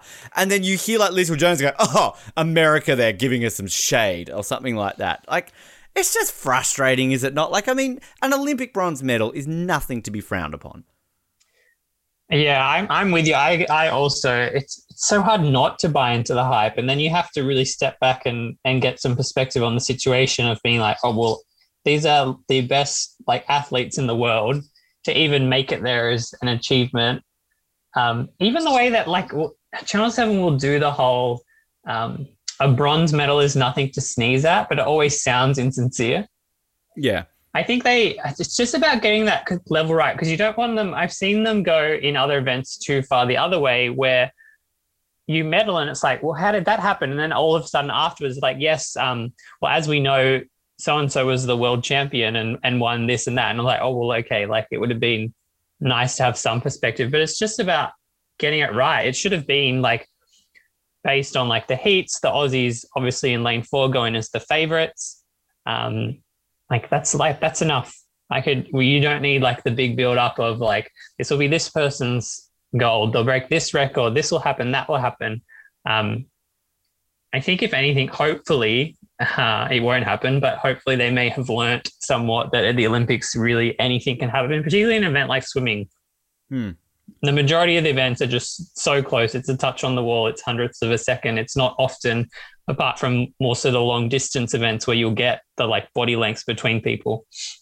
Which, I mean, this goes back to, I think, what we talked a little bit about before the Olympics and kind of, you know, a lot of the reason why, say, the AOC this time around are not doing predictions, they feel like it puts too much pressure. I mean, again, I remember growing up when Australia, if you had have gone back to the 90s and said we would win 8 gold in an Olympic Games, that would be absolutely lauded as an amazing Olympic Games for Australia. It would have been celebrated because outside of hosting in Melbourne, we would never win double digits. We won 8 in Rome, I think 8 in Munich, and then 9. We peaked at 9 in Atlanta, and I remember 9 in Atlanta was a huge deal. That was such a celebration. And then sadly, like, Sydney kind of ruined it in a way because all of a sudden you win 16 gold medals and people think, wow. And then we become the first nation ever to win more gold medals at the games after we hosted by winning 17 in Athens. And then even winning 14 in Beijing, it's kind of like, well, wow, now we've just got these high expectations. But I just think that it's nothing to be frowned about. If we do not win another gold for the rest of these Olympics, 8 gold medals is bloody fantastic, and we should be celebrating that. And then I've heard a lot of comments on Twitter and everything too, where a lot of people will talk about silver and bronze being the minor medals. Now, yes, technically that is correct. They are the secondary medals to gold. It's still an Olympic frickin' medal. I mean, it's like, should it be called a minor medal? It's an Olympic medal. Tristan Thomas, when we had him on a few weeks ago, gave the great talk about how he's a world championship bronze medalist, yet nobody ever seems to mention that because they're like, oh, you went to an Olympics and you didn't make the final. He's won a freaking medal at the World Championship. That's still pretty amazing. So, look, it's interesting, and when we get some athletes on after the show, maybe we can bring this up with them more so because it is that hype. It's just the media around it. And then what makes it worse is when you get dear old news.frickin.com.frickin.au. Now, let's read their 2 headlines today that came directly after gold medals had been won by Australia. So, Zac Stubblety-Cook wins a gold medal for Australia. James Magnussen gets silver. James Magnussen, no, he never won it. I think he did win a silver, didn't he? But he never won a gold. I'm talking about Kyle Chums. Wow, I'm really going back 10 years. The headline, though, nothing to do with let's go gobbledygook with Zac Stubblety-Cook. The headline was, what killed Kyle? The pre-race blunder that ruined Aussie gold. I mean, seriously? Like, what? We won a gold in another event and we got an Olympic silver. This guy's pretty happy with that. And then the other one, just after Jess Fox has claimed gold, her headline was the second headline on news.com.au. It said historic gold medal for Jess Fox, yay. But the headline was, major stuff up, arrogant gamble blows up in Australia's face. Australia qualified fastest for the women's 4x200 freestyle team by 3 seconds with backups. Then came the A team. And then they go on to talk about how because we led with Ariane Titmus, that cost us the gold. Now, again, arrogance of Australian media here. This is ridiculous. This is gone into these games with no pressure from the AOC, but then you've got all of this stuff going on there. I mean, news.com.au is about as realistic news site as we are a realistic podcast, but at the end of the day, they are the most read news website in this country, whether you like to admit that or not. That's ridiculous, Jared. I mean, that is just embarrassing. I want to apologise to everyone on behalf of Australia that is our leading news website, because that should not be the lead headline on a double gold day for Australia. Yeah, it's ridiculous too, because I feel like Titmus's her split time was quite good. Yeah. And you can't say it was arrogant to put in, like, obviously in a funnel, you're going to put in the team that's going to deliver you the best chance of winning. It would be arrogance if this team had swum slower than the team in the heats, but they didn't. They swam faster. So, like, what's your argument? Are we talking about the fact that maybe the US and China swam slower to rest their swimmers? You know, like maybe they did that. And I feel so sorry for Leah Neal, who was the anchor for our swim team. She looked so sad getting out of that pool. But as you just said, they swam faster than our B team. I mean, that's again like putting anyone in there and all of a sudden claiming that, you know, they're crap just because they didn't win. Like, who cares if you win the freaking heats? That's the point. You win the heats to get through to the final, and the final is where it counts. It's like, you know, you win a semi-final in a Grand Slam. You're not going to all of a sudden turn around and go, well, you know, if you had done this in the final, you would have this. I mean, maybe you will, but like it's kind of, you know, you take it for what it is. But it's an achievement. I mean, Leah Neal, good on her. She's an Olympic bronze medalist. She did the best she could. And I mean, Katie Ledecky found some form in that 4x2 and, you know, did it. And I mean, this is a weird thing for me to say. It's usually the Americans who are really kind of like arrogant and then are talking down their chances. Americans were celebrating this silver medal. They were all over Twitter, were just basically going like, wow, this is an American record. Like Katie Ledecky, she's won another medal. And it's one of these rare times where I'm like, well, good on America. They actually did this very, very well, unlike the gymnastics the other day. So yeah, it's just such a... I really do wish we had Colin on this episode just to kind of hear like how Canada would do something like this, because I can't imagine they're going, oh, Penny Alexiak choked, she didn't break the record. Like, I saw some tweets from Canada and saying like, you know, applaudable effort from the girls. They got fourth. Summer McIntosh did very well, 14-year-old.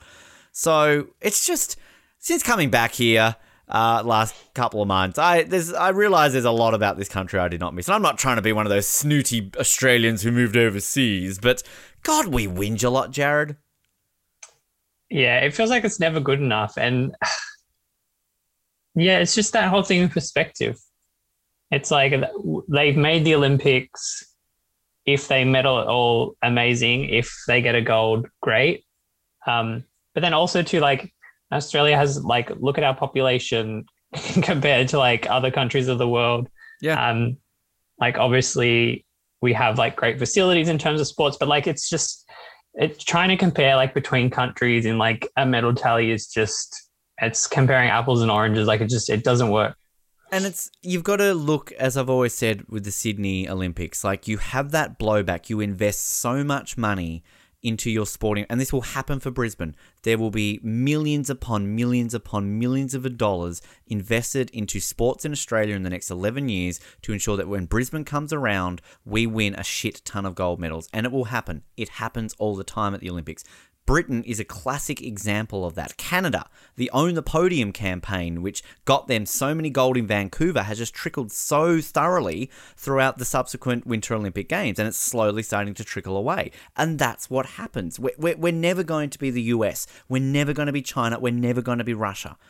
That's just how it is. We don't have that type of funding for it, and it's a trickle-on effect.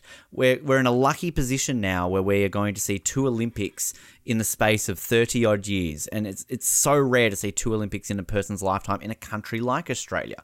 So, again, I'd love to do a whole episode on this. I'd love to get somebody on to talk about this more, because this annoys me more at the Winter Olympics than it does at the Summer Olympics. And I will talk about this in Beijing next year. But again, we've won 18 medals right now. 20 medals, actually, sorry. We're up to 20 medals. You know, I mean, this is where people start to get cocky. Like, oh, you know, like we only won 29 in Rio, so we're clearly going to get like 40. I don't genuinely believe we're going to win 54 medals. That was just cool, I'm just going to go there. Jared, you're shaking your head too. Genuinely don't believe we're going to win 54 medals. But I mean, like, just be proud. Like, for fuck's sake, if you won 1 bronze medal, be proud. If you didn't win any medals, like, you're Olympians. Like, just, yeah, God, this country. The other ones I wanted to say, though, on a sort of a fun note, speaking of America and team swimming, I loved a tweet that US Swimming put out today. A bit of a sassy tweet, and I loved it. Their tweet was, before posting negative comments, post a video of yourself swimming a 50-meter along with your time, with sort of that real little sassy face emoji, which was brilliant. Also, from the Canadian perspective, their beach volleyball players, who are, medal shots, basically were caught on camera in between points, where one of them said something along the lines of, "Oh, look at them yelling at everybody the whole time and growling. Get a fucking life." Such shade. So good. And okay, again, I want to praise some of our coverage. I actually watched a bit more of that Shinwa last night, Jared. I'm kind of coming around, kind of funny. Like Gazy, he's everyone's guy. And Andy Mars, I think, was off sick, but they got Hamish McLaughlin. I know you're not a Hamish McLaughlin fan, but I actually don't mind Hamish. And I like the lady. I wish I knew her now. I like to call her Mel McLaughlin Jr. because she's kind of very similar to Mel. But they've got a bit of chemistry and a bit of fun. At one point there, they were showing some highlights, and they obviously left Andrew Gazer's mic on.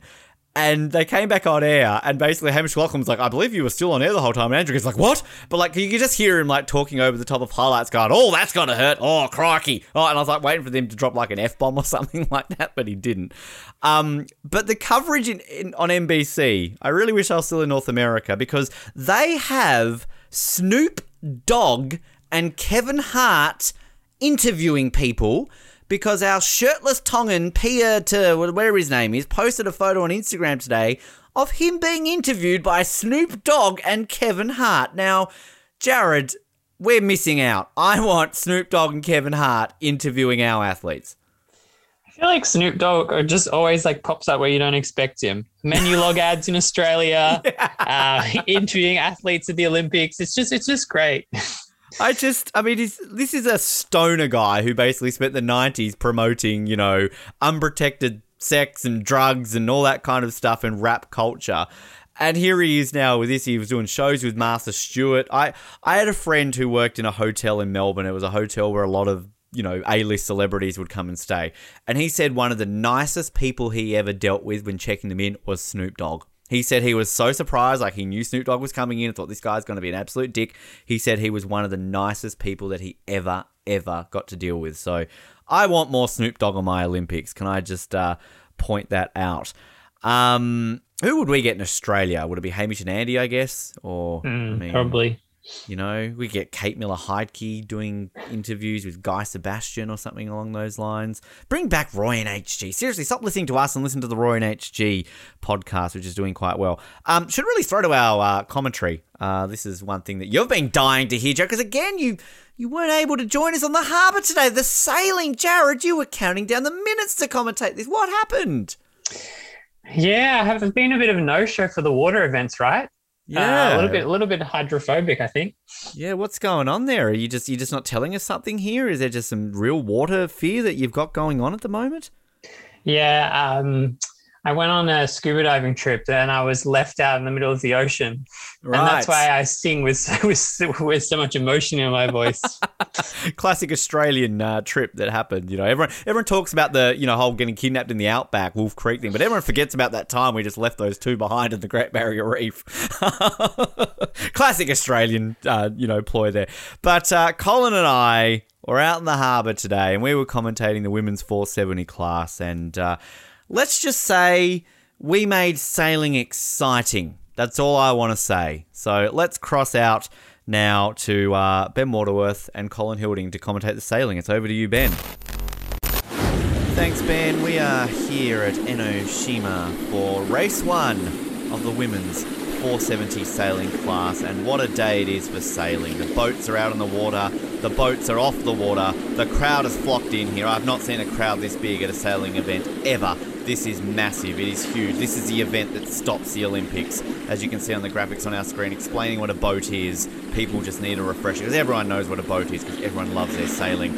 And speaking of loving their sailing, it is a pleasure to welcome 1972 sailing viewer. It is Colin Hilding. Colin, welcome back to our coverage here at the Tokyo Olympics. I'm thrilled to have you here next to me. Oh, I am thrilled to be here. It is a beautiful day. It's approximately 35 degrees outside, approximately 180 degrees in the water. They had better stay in those dinghies or somebody is going to be losing some skin in that water. It's about 300 degrees in the commentary box because we're that excited. But, of course, Colin, can you just quickly explain this? Because we're actually going to cut straight into the race. Actually, before we do, though, let's quickly take a look at our start list. So Argentina, Australia, Brazil, People's Republic of China, Spain, France, Great Britain will be our first set of boats, as you will see there. Our top 7, of course, our People's Republic of China and Brazil, traditional sailing rivals. Then we have Germany, Greece, Israel, Italy, Japan, Malaysia, and the great sailing nation of Mozambique as well. What can we expect from these starting with? Oh, actually, I forgot there's more. Netherlands, Poland, Slovenia, Switzerland, Sweden, Turkey, and the United States. I always forget there's those other 7 because they're kind of the not so important ones. But we're cutting straight here to the race where, you know, so much to cover here. But Colin, who can we expect here to do well? Because it looks like Poland are out in front right now. Right now, I'm going to say the Polish because they're out front right now. That is my expert analysis. Once we get a shot of somebody who's in front of them, I'm going to call them. Now, just quickly, as we see the graphics here, the lead, Poland, 7.5 knots, doing very well. Israel, doing very well for them, not a traditional sailing nation, but they're in second, Britain in third, France fourth, and Australia dropping back to 6 there. Disappointing from them as Japan are in fifth. Explain to us exactly the 470 class. What is the 470 class in sailing? Well, it's actually very simple. You need to keep your weight down to 470 pounds. It's very strict. Sometimes they have to wear those giant garbage bag suits to shed a couple of pounds just to fit in the boat. If you go in at 471, you will sink. So right now, this is easy to tell that they've all kept lean, mean, and probably on keto. Well, that's the way to go here, as we've got a great shot here of the British crew just struggling there to pull the rope there. Oh, God, look at that. The way they took that wave was just dangerous. This is the camera person there even lost it there. They were that excited there, Colin. Yeah. That was a great rope pull. The Brits here leading Israel and the US, it seems. Obviously, the US known for their sailing. They're so in love with sailing, they named an event after themselves, the America's Cup. Just reminding everyone that Australia did beat them in 1983. No, we have not gotten over it. It's still a great moment in our history. But what is happening here with this British boat here? She just looks like she's on a casual sail on a Sunday afternoon pulling a rope, but I feel there's a lot more to it than that. Well, there is. She's pulling at about 20% strength right now. If she pulls it all the way, then she's going to start spinning around in circles, and then every once in a while, you might even see the front end come up, slam down again. That's a move. Sorry, Israel just snuck into second there. That was unintentional. They spun all the way around. A little bit too hard pulling on that. They're at about 30 or 40% right now of their strength. You know what? Right now, anybody's seen The Truman Show, they are headed for a painted wall where they will speak to the creator by the end of this. Well, I was going to mention that, actually. Will there be some fake storms put up?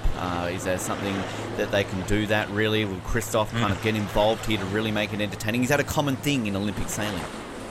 It is. Every once in a while, you might see a giant mechanical shark poke its head out of the wall, or out of the water there. And the wall. It will come out of the water and the wall. They like the special effects here in sailing. That's an incredible thing. But Poland, 7.1 knots, doing very well here. Israel sneaking back up into second place. The British move there, whatever they did, you explained it very well, but I completely forgot because I'm just so entertained by sailing. It was the partial pull. Let's call it that. Whoa, what a wave move there from Poland. Look at them ride the wave there, up and down, up and down. Oh my goodness, I'm going off here. This is incredible. Can I just be critical for a second? How can we get glorious up-close shots like this in sailing in the middle of open water, and yet every person I see surfing seems to be filmed from about 200 feet away? Get some decent cameras in surfing. Come on, let's transfer some of our production. Let's be honest, Colin. Sailing's all about the kids. The IOC know that the kids are into sailing, whereas surfing, it's more for the adults. Surfing is kind of a grown man's and a woman's sport, whereas the kids, I mean, on the way here today to the sailing, all I could see were kids in boats. Everywhere I went, all the young Japanese people were in boats. They were just sailing. They were going, this is all I've been waiting for 5 years. We had to wait an extra year for this. The kids love their sailing, Colin, and it's such an accessible sport for the kids. I mean, every kid I know has access to a boat. I mean, I know. I'm in one right now. I'm not even outdoors. I plan it down in my living room, just to get the feel for it. I kind of give myself some partial pulls to rock it back and forth while I'm watching it on the big screen in the living room or in the studio, wherever I might be. Well, I mean, I'm glad that you decided to put our studio on a boat, Colin. It makes it a little bit more entertaining. But thank you for coming to my living room to record this as well. Anytime. When it comes to the traditional sailing nations, I would think of Australia. I would think of the US. Britain probably as well, France. Poland's not one of these countries that jumps to mind. How did Poland get so good at women's 470 sailing all of a sudden? Well, they competed in the wild card against Burkina Faso, and that's pretty much it. It was luck of the draw. They picked 2 countries. It's kind of like names in a hat. What do we got? We got Poland, we got Burkina Faso, we have Mozambique. 2 out of the 3 are going to make it in.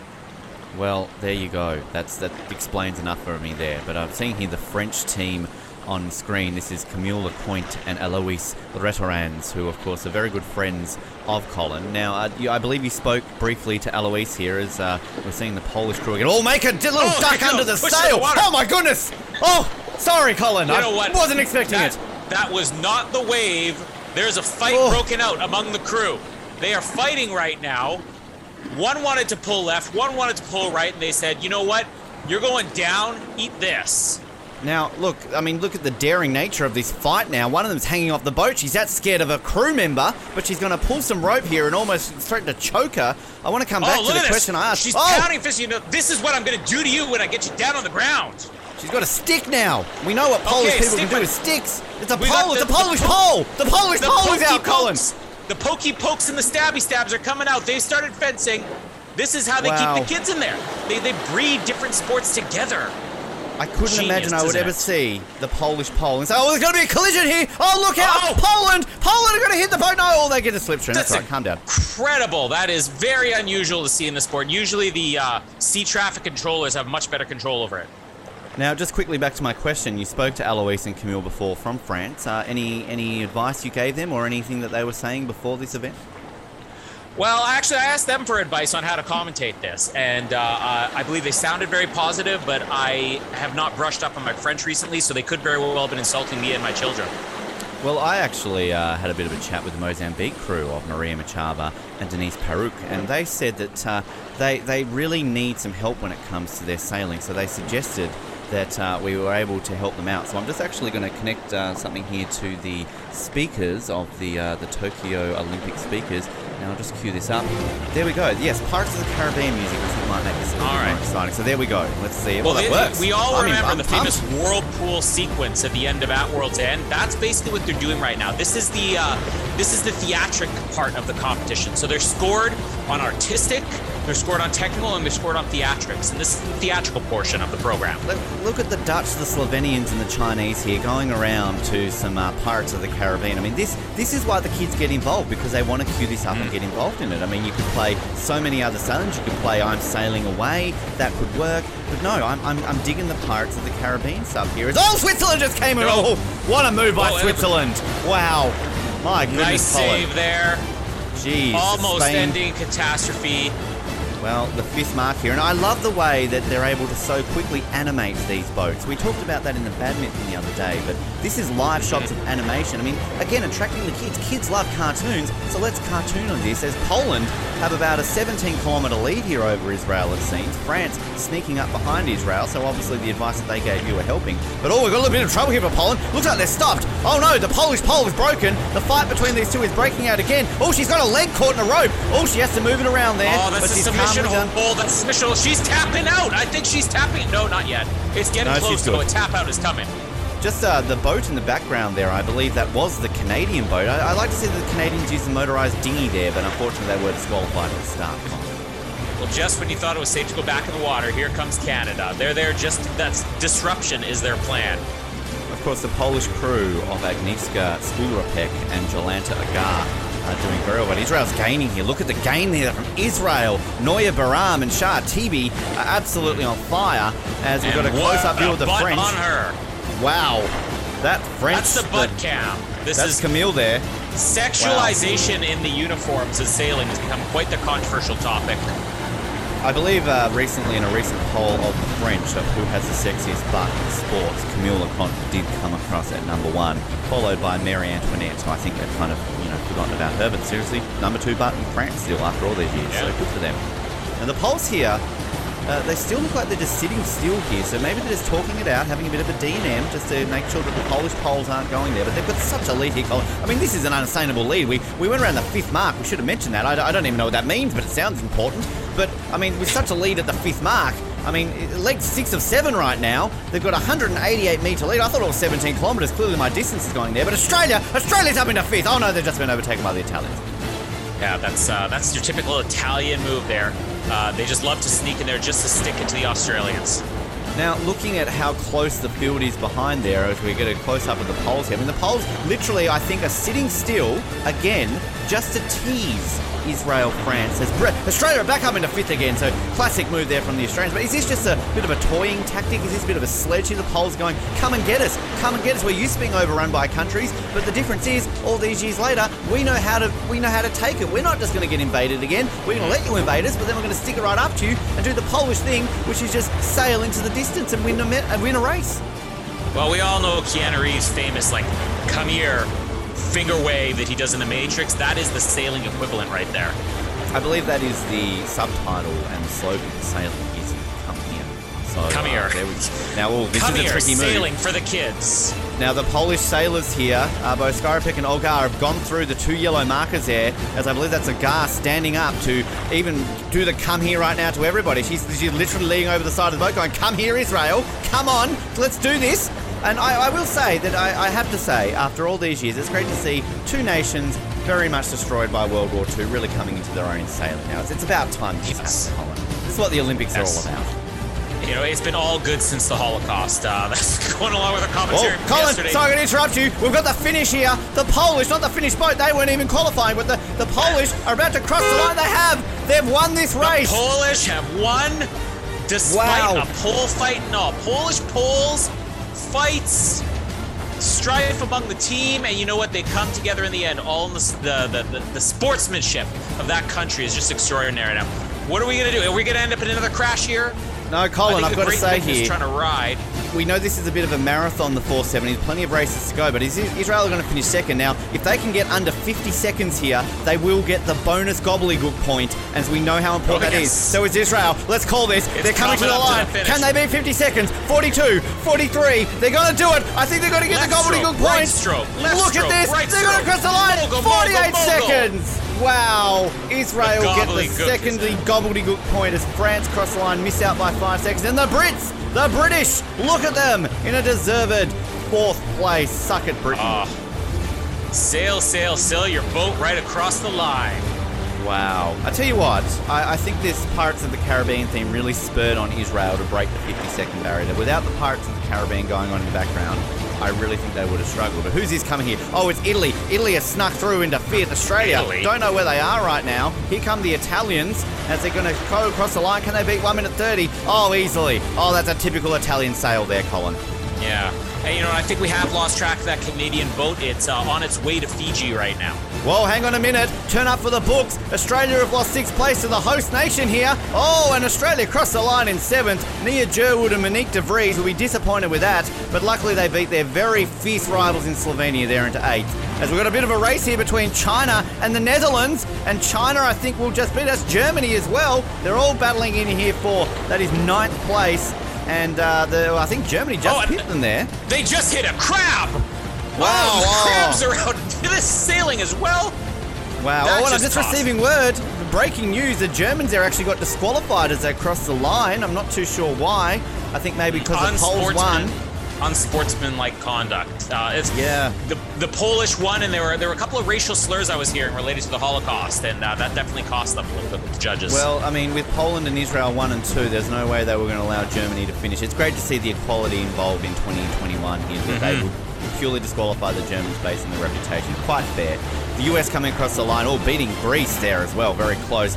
Now, this is Brazil here. They like to signify that they wear bras, as you can see both of their sailors there, Fernando Oliveira and That's the name of their boat. They just call it bra. It's halfway between like, hey bra, what's going on, or hey, we're women, we wear bras. As they cross the line here, can they beat 2 minutes 50? Oh no, they've just missed out in 3 seconds. Nearly a national record there for Brazil. But we've got Malaysia coming here. Bra is an aging boat that I think needs to be cycled out. Definitely agree, but Malaysia will cross the line. Oh, it's Argentina. Oh, sorry, I got my boats confused there. Very easy to confuse. The Coast Guard has come in. Here's Malaysia now. Oh, and Argentina have also been disqualified as well. Clearly the sailors are not fans of Lionel Messi here. Here's Malaysia. Mas coming across the line. And I have to be honest, I'm going to be a bit biased here. Nurishad Jamal and Juni Karan Nur Jamili are my favourite sailors in the world and deserved 16th place for the Malaysians there. Even saying 18, but we know, of course, that Germany and Argentina have been disqualified. I'm just going to say it right now. Half of these countries did not exist at the beginning of this race, I swear. Well, look, that's the beauty of sailing, Colin. The kids get involved, they vote online for the fan poll, and they just introduce boats halfway through. Pirates of the Caribbean, all of a sudden you've got a Swedish team that are just having a casual sail on the Tokyo harbour, and boom, they're in an Olympic race. And look at them go here. A Swedish boat, sorry Colin, I'm going to call this. They've never beaten 5 minutes behind the leader here, and they're going to smash this. This is going to be a Swedish record. They're going off in Stockholm right now. They're going to smash this by more than 50 seconds. The Swedes come across the line, only 4 minutes and 5 seconds behind the boat. Look at them, she's excited. Oh my goodness, Olivia Bergstrom and Lovisa Carlson are going off. Sorry Colin, over to you. Colin's speechless. He can't even think right now. Yes. He's so blown away by the Swedish record as Turkish will bring up the rear here. Somehow they've frozen in place on my side. It's the boat. The connection on the boat is not doing well. Somehow it's frozen in place on my screen. Well, yes. it's the beautiful The Wi-Fi out Sweden. here in open water is not so good. Turkey crossed the line to finish in what we 20th on the straight, but 18th in the water. But look at Poland here. The skill involved. 48 seconds ahead of Israel, but we know Israel will get the gobbledygook point for beating the 50-second barrier there. But tell us about the skill involved here from our Polish sailors. After the Polish pole fight in the middle of it, she's still able to grip the arms edge. Jolanta so good at the gripping of the arms. And, you know, that is a full-on pull right there, which is what they need to get across the finish line. I mean, no other boat out here had a fight break out in the middle of it. And I do hear that they were actually fighting over a fencer. Well, they should be. I think that's a love of a traditional fencer thing to do. We're watching the replays here, and again, it's just every time I watch this, Colin, it's all about the kids. I mean, that star just spoke volumes to the children out there. I'm even hearing words right now on the streets of Stockholm as they're celebrating that every single child under the age of 17 has just literally jumped into a boat. I mean, that speaks volumes to the sport. There also is some controversy in right now. Apparently, the Americans are claiming that the Chinese sailors may actually be underage, and they're lying about their age to qualify for this competition. Classic American move at the Olympics, we know that. But look at the animation here involved. I mean, Pixar has nothing on that. Even the animated lines on the water there just look so realistic. But this was the battle here earlier on. Leg 4 of 7. Poland versus Israel. But Poland gets the lead. This is where a bit of the fisticuffs came about here. As you can see, slightly the pole of the pole comes out. But then this little move here from Israel, let's be honest, that's what got them under 50 seconds. I mean, that's a classic Israeli move. That is. They call that the Saskatchewan double turkey. That is a perfect idea for a name, and that's certainly falling off. But here's the finish line. And aren't Jolanta and Agnesia just going off there? They love life. There's a moment for Israel with the gobbledygook point, and just very typical Israelis there, calm and collected. They'll celebrate when they need to. France third, fourth for Britain, Italy fifth, and the Canadian motorised boat, we believe, has also been disqualified, which is a bit unfair, I have to say. I mean, Canada, they're not known for their sailing. They don't really have water to sail. I mean, the snow sailing they do very well, but, I mean, Canada's got to try and work out the advantages when they can, right? Well, I mean, unfortunately, most Canadians like myself still have them sitting in their living room and haven't actually found the water to test them out in yet. So, you know, much like the Jamaican bobsledders just sort of had to train in push carts, Canadians train in their living room, sometimes in their bathtub. But typically, we only actually get to the water on competition, which is why we don't see them right now. They're actually still lost somewhere out at sea. Sad story. They probably will die. Most likely will not be rescued. But, hey, they will die Olympians. That's all that matters. Confirmation of the results. Poland, Israel, France, Britain, Italy, Japan, and Australia, the top 7. Just mentioning just a second ago the iconic slow-mo images of the sailing, which will be in our memories forever. Slovenia in 8th, Germany, who of course have been disqualified, moves to People's Republic of China up into 9th, Netherlands into 10th, Spain, Switzerland, the US, who of course have a bit of a protest against China right now, so we'll have to keep an eye on that. Of course, points are awarded, like golf. You get low points for finishing high and high points for finishing low. Greece, Brazil, Argentina have also been disqualified. Malaysia, Sweden and Turkey. And unfortunately for Mozambique, I'm not too sure there what happened. We didn't see them, but they have not come to the start. Maybe they were so pumped up for Pirates and they wanted to listen to it. Well, it's actually very brave. They decided to mount the rescue operation for the Canadians. Well, look at that. Typical Mozambique, thinking about themselves before others. But as we leave Enoshima right now with some beautiful shots here of the harbour, what an event. We look forward to covering more of the women's 470 at some point. It is the race that stops the Olympics. Colin Hilding, thank you for your time. Thank you, and next time you can come sail away with me. And, well, indeed we will. Let's come sail away right now by crossing back to the Off the Podium studios with Ben, Colin and Jared. And thank you very much, Ben. I don't know what Off the Podium is, but clearly he was getting drunk on excitement on the sailing. Who knew that Pirates of the Caribbean is all you needed to make sailing exciting, Jared? If only. That should be blasting out. Forget about the DJ at the beach volleyball. Where's the DJ at the sailing events? Seriously, what else? What other sports? Like, while we're on this topic, what's some other music you could add to some sports? Like golf. What could you add to golf to make that exciting? Is it Snoop Dogg, maybe? I think so. I mean, if he's there as well, just get him to put on the live show.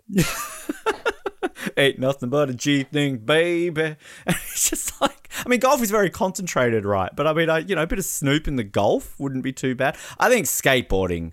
I mean, come on, like the obnoxious little shit kids out there doing it should be something like that. Surfing's obvious, but I mean, dressage. Can we just talk about the fact that when we commentated the dressage the other night, we did not mention the great Munich Symphony Orchestra versions of Billie Jean and All Night Long, I think it was, or whatever the other song was playing. But I did notice Channel 7 got a bit excited because one writer wrote out to Kylie Minogue, which is always a positive. So, I mean, obviously keep an eye on the dressage. I mean, what's your music of choice for dressage? It's a good question. I mean, we've talked up You're the Voice on this show. I think a horse trotting to You're the Voice, nice and proud, couple of reverse parallel parks. I think it could work perfectly. Yes. God, there's so many things. I think maybe for fencing, bit of Mask of Zorro action going on there, a bit of Die Another Day, of course. You know, there's so much going on there in the world of music. Maybe people listening can send us in their ideas for music. Before I get to sort of looking ahead for tomorrow, because we've got some big stuff happening tomorrow and everything along those lines. One thing I wanted to mention with Jess Fox is, did you see the news story that emerged out the other day that Jess has found a very unique way to use some of those 50,000 condoms that are in the Olympic Village? Basically, the damage to the front of her boat, she has to put some sort of resin material on it to try and fix it.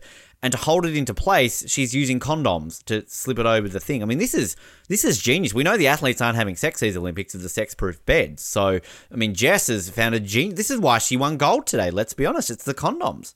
It's true. Who knew that there were so many boats they needed to repair in Tokyo?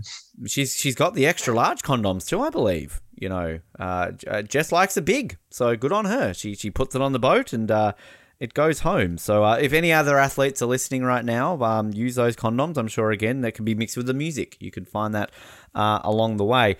Now, tomorrow, day 7 is a big one because it's our first day of athletics tomorrow. We've got one medal event in the athletics tomorrow, the 10,000 meters, but it's always that halfway point of the Olympics, isn't it? You know, kind of you're there when the athletics is happening. I'll be honest, I'm looking forward to Bruce. I always look forward to the athletics for Bruce. Bruce called the swimming, I think it was in Athens, he called the swimming, and maybe did he do it in Beijing? So I wonder why Bruce doesn't do the dual commentary. But yeah, like, athletics is always fun. I mean, this is the Olympics. Athletics is the Olympics, right? This is where the most nations compete, the most events. And this is, I think we haven't really discussed too much about the lack of crowds and how that is. I don't think it's really been that much of a difference. Some events maybe, but outside of that, it hasn't really been too bad. This is where I think it's going to be weird. In an empty stadium, 60, 70,000 people. I mean, I can't even imagine the 100 meters, what that's going to be like. So, are you excited for the athletics? Are you a man who enjoys his athletics? Yeah, definitely. I think, it's just so many events in the one spot, and the fact that they're all kind of running like in amongst each other, like plenty to choose from, which is good. I think the swimming, as much as Australia loves it, for the fact that it gets us up there on the medal tally. It's always nice when it kind of comes to a close. You get to a point where you've seen enough swimming and you're just ready for something different. So I think the variety that athletics offers will be really great. And if I'm not mistaken, generally I know the swimming, the finals are held morning Australian time when they're sort of on this side of the world because that's an NBC thing. Basically, they've got the right so they can strong arm the IOC. I don't think they do this with the athletics though. I still think they still hold the 100 metres at night from memory. So the men's 100 metres kicks off on Saturday, but the women's 100 metres, the preliminary rounds and the semis, are they tomorrow? Is it just all, I think it's just all heats tomorrow. But other events we've got starting tomorrow, the high jumps on tomorrow, the discus, steeplechase is going on, the women's 800, men's 400 hurdles, the women's triple jump, the women's 5,000 metres heats. But the one medal tomorrow that is being decided is the men's 10,000 metres. I have done a couple of 10K since the last Olympics, and I generally don't run the whole thing, so clearly I didn't qualify. And the 4x4 relay mixed, round 1. It's quite early for that, but bring on Bruce, hashtag bring on Bruce, I say. 21 medal events are happening tomorrow, and alongside the athletics starting tomorrow, we also have trampolining starting tomorrow, which is always it's kind of the middle ground of gymnastics, Jared. I know you like your balls and your ribbons. There's also traditional gymnastics, which is always fun, but I don't know, I'm weirdly entertained by trampoline. It's kind of one of these sports where I'm like, do I like this? And I watch it and I'm like, yeah, it's not too bad. Like it's fine. I mean, it's not rhythmic, but it's still up there. I mean, we've won only medal in this type of gymnastics, so we should be celebrating this in Australia.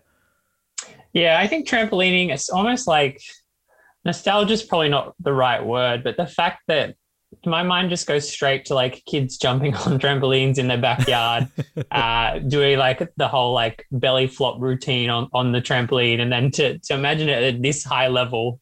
The height that they get on the bounce that you'd never be able to achieve on your home trampoline, that would normally have like a couple of springs broken and inevitably somebody would fall through the gaps and hurt themselves.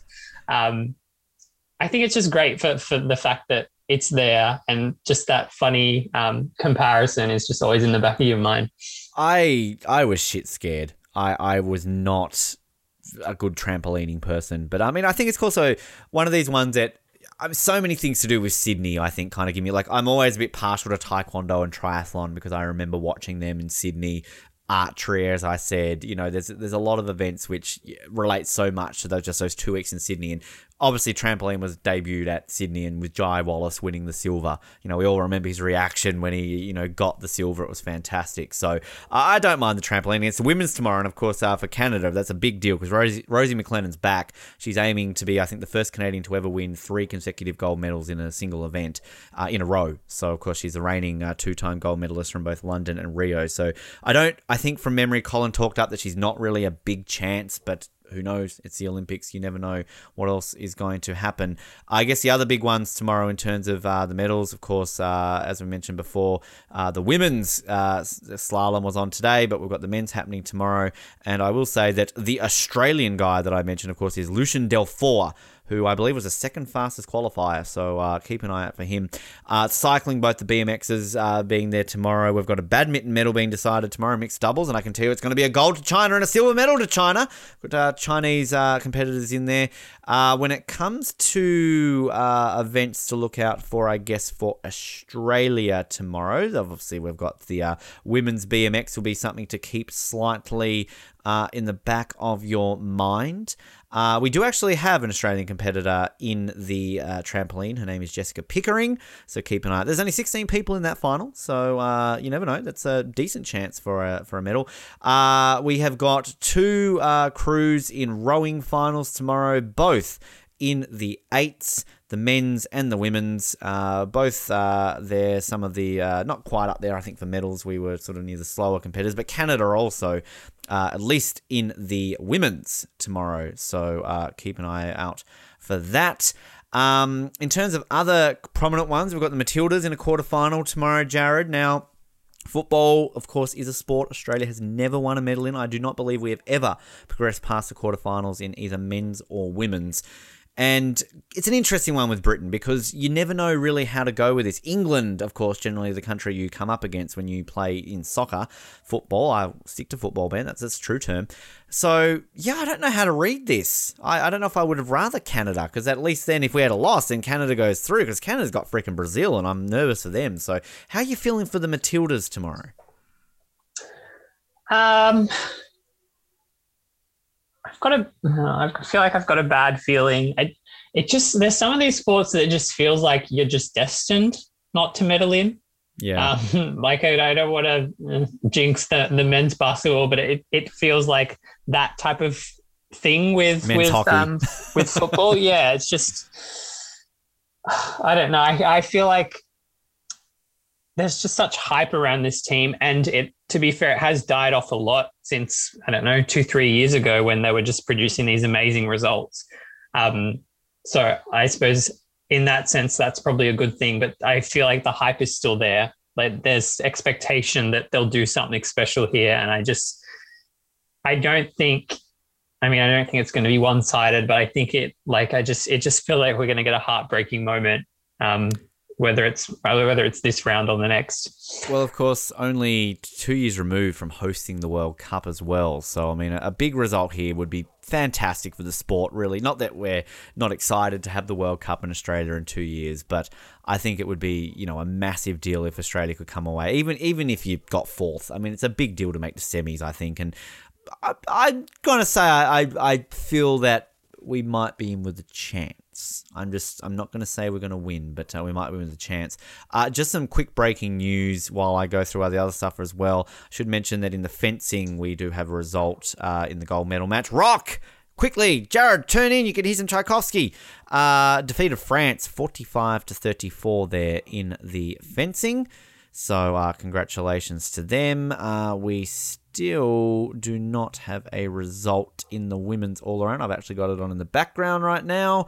I can tell you that Simone Biles is not leading, which is probably the obvious one. Right now, the current leaders are Vladislava Urazova from Rock and Angelina Melnikova.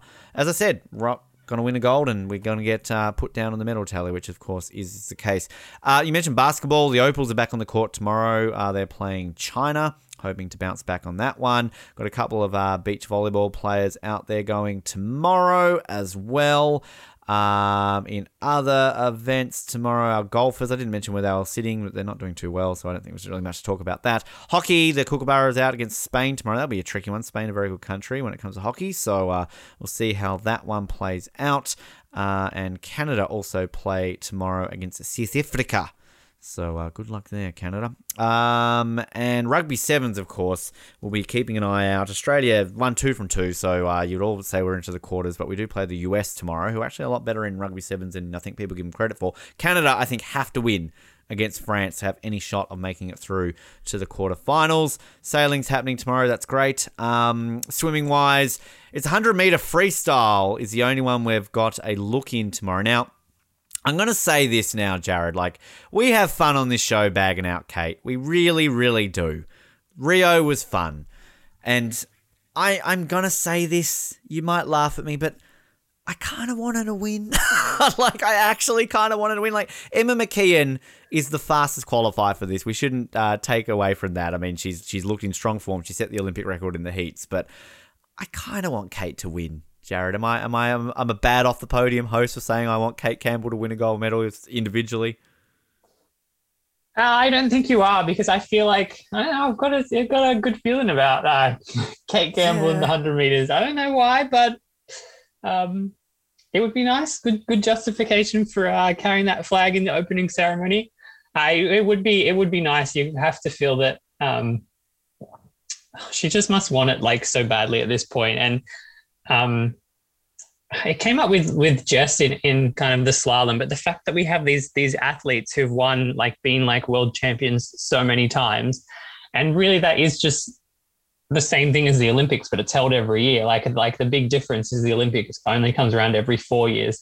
So there's just a lot of deserving athletes who, because the Olympics are so rare and anything can happen, that they may not end up winning an Olympic medal, but on the balance of things, they've been a more consistent athlete. So it would be a nice touch to her Olympic story so far. It's just, yeah, I think you got a good point there, but I will say they haven't hyped her up as much. Like, that was our problem, wasn't it, with Rio? I mean, we literally had them all but saying that we were going to go 1-2, that both Bronte and Kate were going to go 1-2, and that was the problem. Like, it's been a joke on this show. We will always say pulling a Campbell. But if we've got to be realistic and nice, we want to see, like, yeah, it did kind of annoy me a little bit, kind of the attention and how it was all like, woe is me. But Tristan Thomas made a very valid point in that interview with him about, her genuine reaction. And if you actually follow Kate Campbell on social media, she does seem like kind of like a nice girl, kind of, you kind of feel a bit for her. So, like, as much as, of course, I'd love to see Emma McKeon win, but I mean, in all seriousness too, I would not be upset if Penny Oleksiak defended her title. I think it would be groundbreaking for Penny to get a medal in this event, to break that record, because, we can be the cocky, arrogant Australians and be like, oh, Thorpe has won 9 medals, but I mean, 7 medals for a Canadian, and to be a summer athlete as well. I mean, this is unheard of. This is like if all of a sudden an Australian, the most successful Australian winter athlete, is a winter Olympian. Like, it's just unheard of. So, I mean, I'm really looking forward to that. But I'm saying this now. Like, I've got a bit of a good feeling too, Jared. I'm going to be completely honest with you. I would love to see the top 3 of Emma, Kate, and Penny. But keep an eye on this Siobhan Hoy that got the silver in the 200. Because, I don't know, like, I feel that's a bit Penny-esque of Rio, where Penny got a medal, I believe, in the 200 from memory, and then all of a sudden won the gold in the 100 tie with Simone Manuel. So, yeah, it's going to be an interesting one, the 100 meters for the win. We have not won gold in that event since Jodie Henry in Athens. So, I have to say, I like Jodie Henry. She, to me, is one of these forgotten ones that people never talk about as an Olympic champion in this country. Like, I always love Jodie Henry, and I can't believe she barely ever gets talked about. So we should try to get her on the show. I like Jodie. But that's our only finalist tomorrow. We do have Ariane Titmus made the 800 final, which I think is in a couple of days.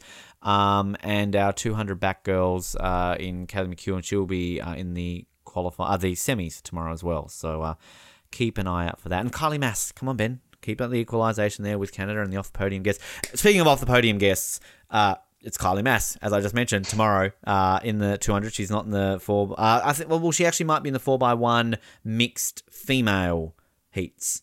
Not mixed, the 4x medley. Thank you, that's what I meant. So if she's swimming, she will be in that. But maybe they're going to rest her for the final, should they make it. And, of course, Charlotte Caslick tomorrow in the rugby as well. No medals been decided for them, but they'll still have those ones. One thing I want to do before we head off, I need to mention that Colin did flick us through almost a new fan thing. Now, we've kind of been a bit unlucky these Olympics where we don't really have fan messages for the Australians. We don't have the My Name Is for Canada. I'm looking here on the Timos Olympics Hub, and I can tell you Warwick Anderson's leading the trivia. Good on you, Warwick. They've changed the Olympic moments now on our Speedo competition, Jared. We've got Ariane's second gold sinks in. Awesome Foursome takes first gold since 2004. Hockey Roos continue winning streak. Or Titmus and Ledecky heats up in Tokyo. Can we just... It's the rowing. It's the rowing. Like, I love the fact that she's from Tasmania, but even I'm getting sick of the Ariane Titmus. I think even Ariane Titmus is getting sick of the Ariane Titmus stuff. But we've got here... Canada have a fan message sort of thing. Sobeys, which is a grocery store. I used to shop at Sobeys every now and then when I lived there. They have an opportunity, Jared, to have a fan message put on a quilt that will be given to Team Canada. Basically, they've got a form here in 20 characters. You can share your message with Team Canada. # Feed the Dream. So I'm disappointed that I'm not living there anymore because I could have picked up a reusable shopping bag with pictures of Olympians on it. So I'm very sad that they're... but basically, they're asking Canadians, well, clearly we're not involved in that one, coast to coast to send messages of support, and they're going to create a tablecloth made from over 1,000 messages that let our Olympians know we're behind them. Let your words cheer on Team Canada and nourish their Olympic spirits throughout the games. Oh, isn't that nice? So in 20 characters or less... Jared, what do we want to say to Team Canada? It's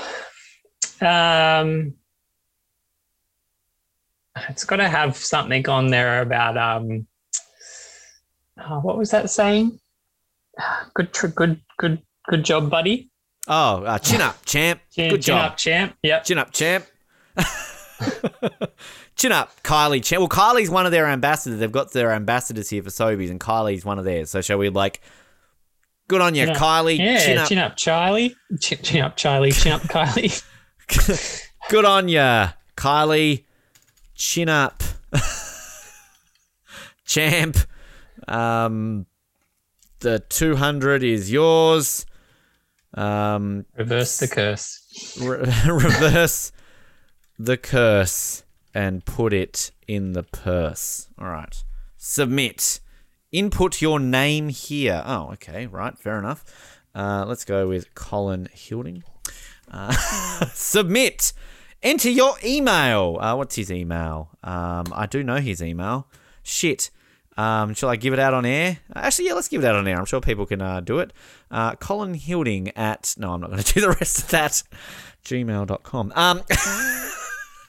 Send Colin an email. You never know. All right. Thank you. We received your message and we'll be reviewing it. If chosen, it will be stitched onto Team Canada's... Oh, we can view them. Jared, we can view the messages. This is what we want. Okay.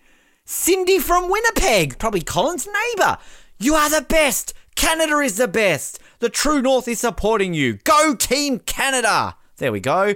Kayman Tinovich says, go Canada, go. Pretty simple and straight to the point there. That'll get on. That'll get on.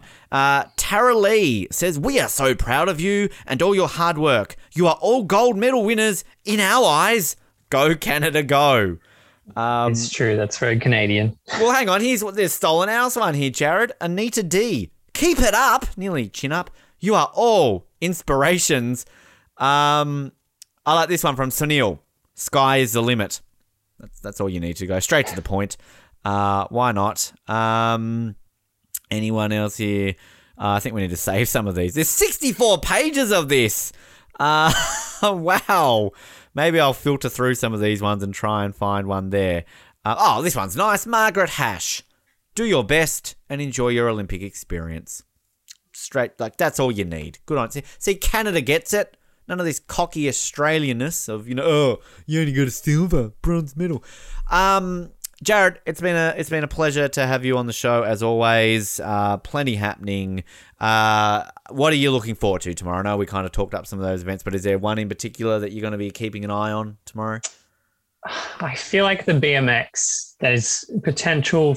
I feel like it's going to be overhyped depending on what happens, but there is potential for a lovely good news story there.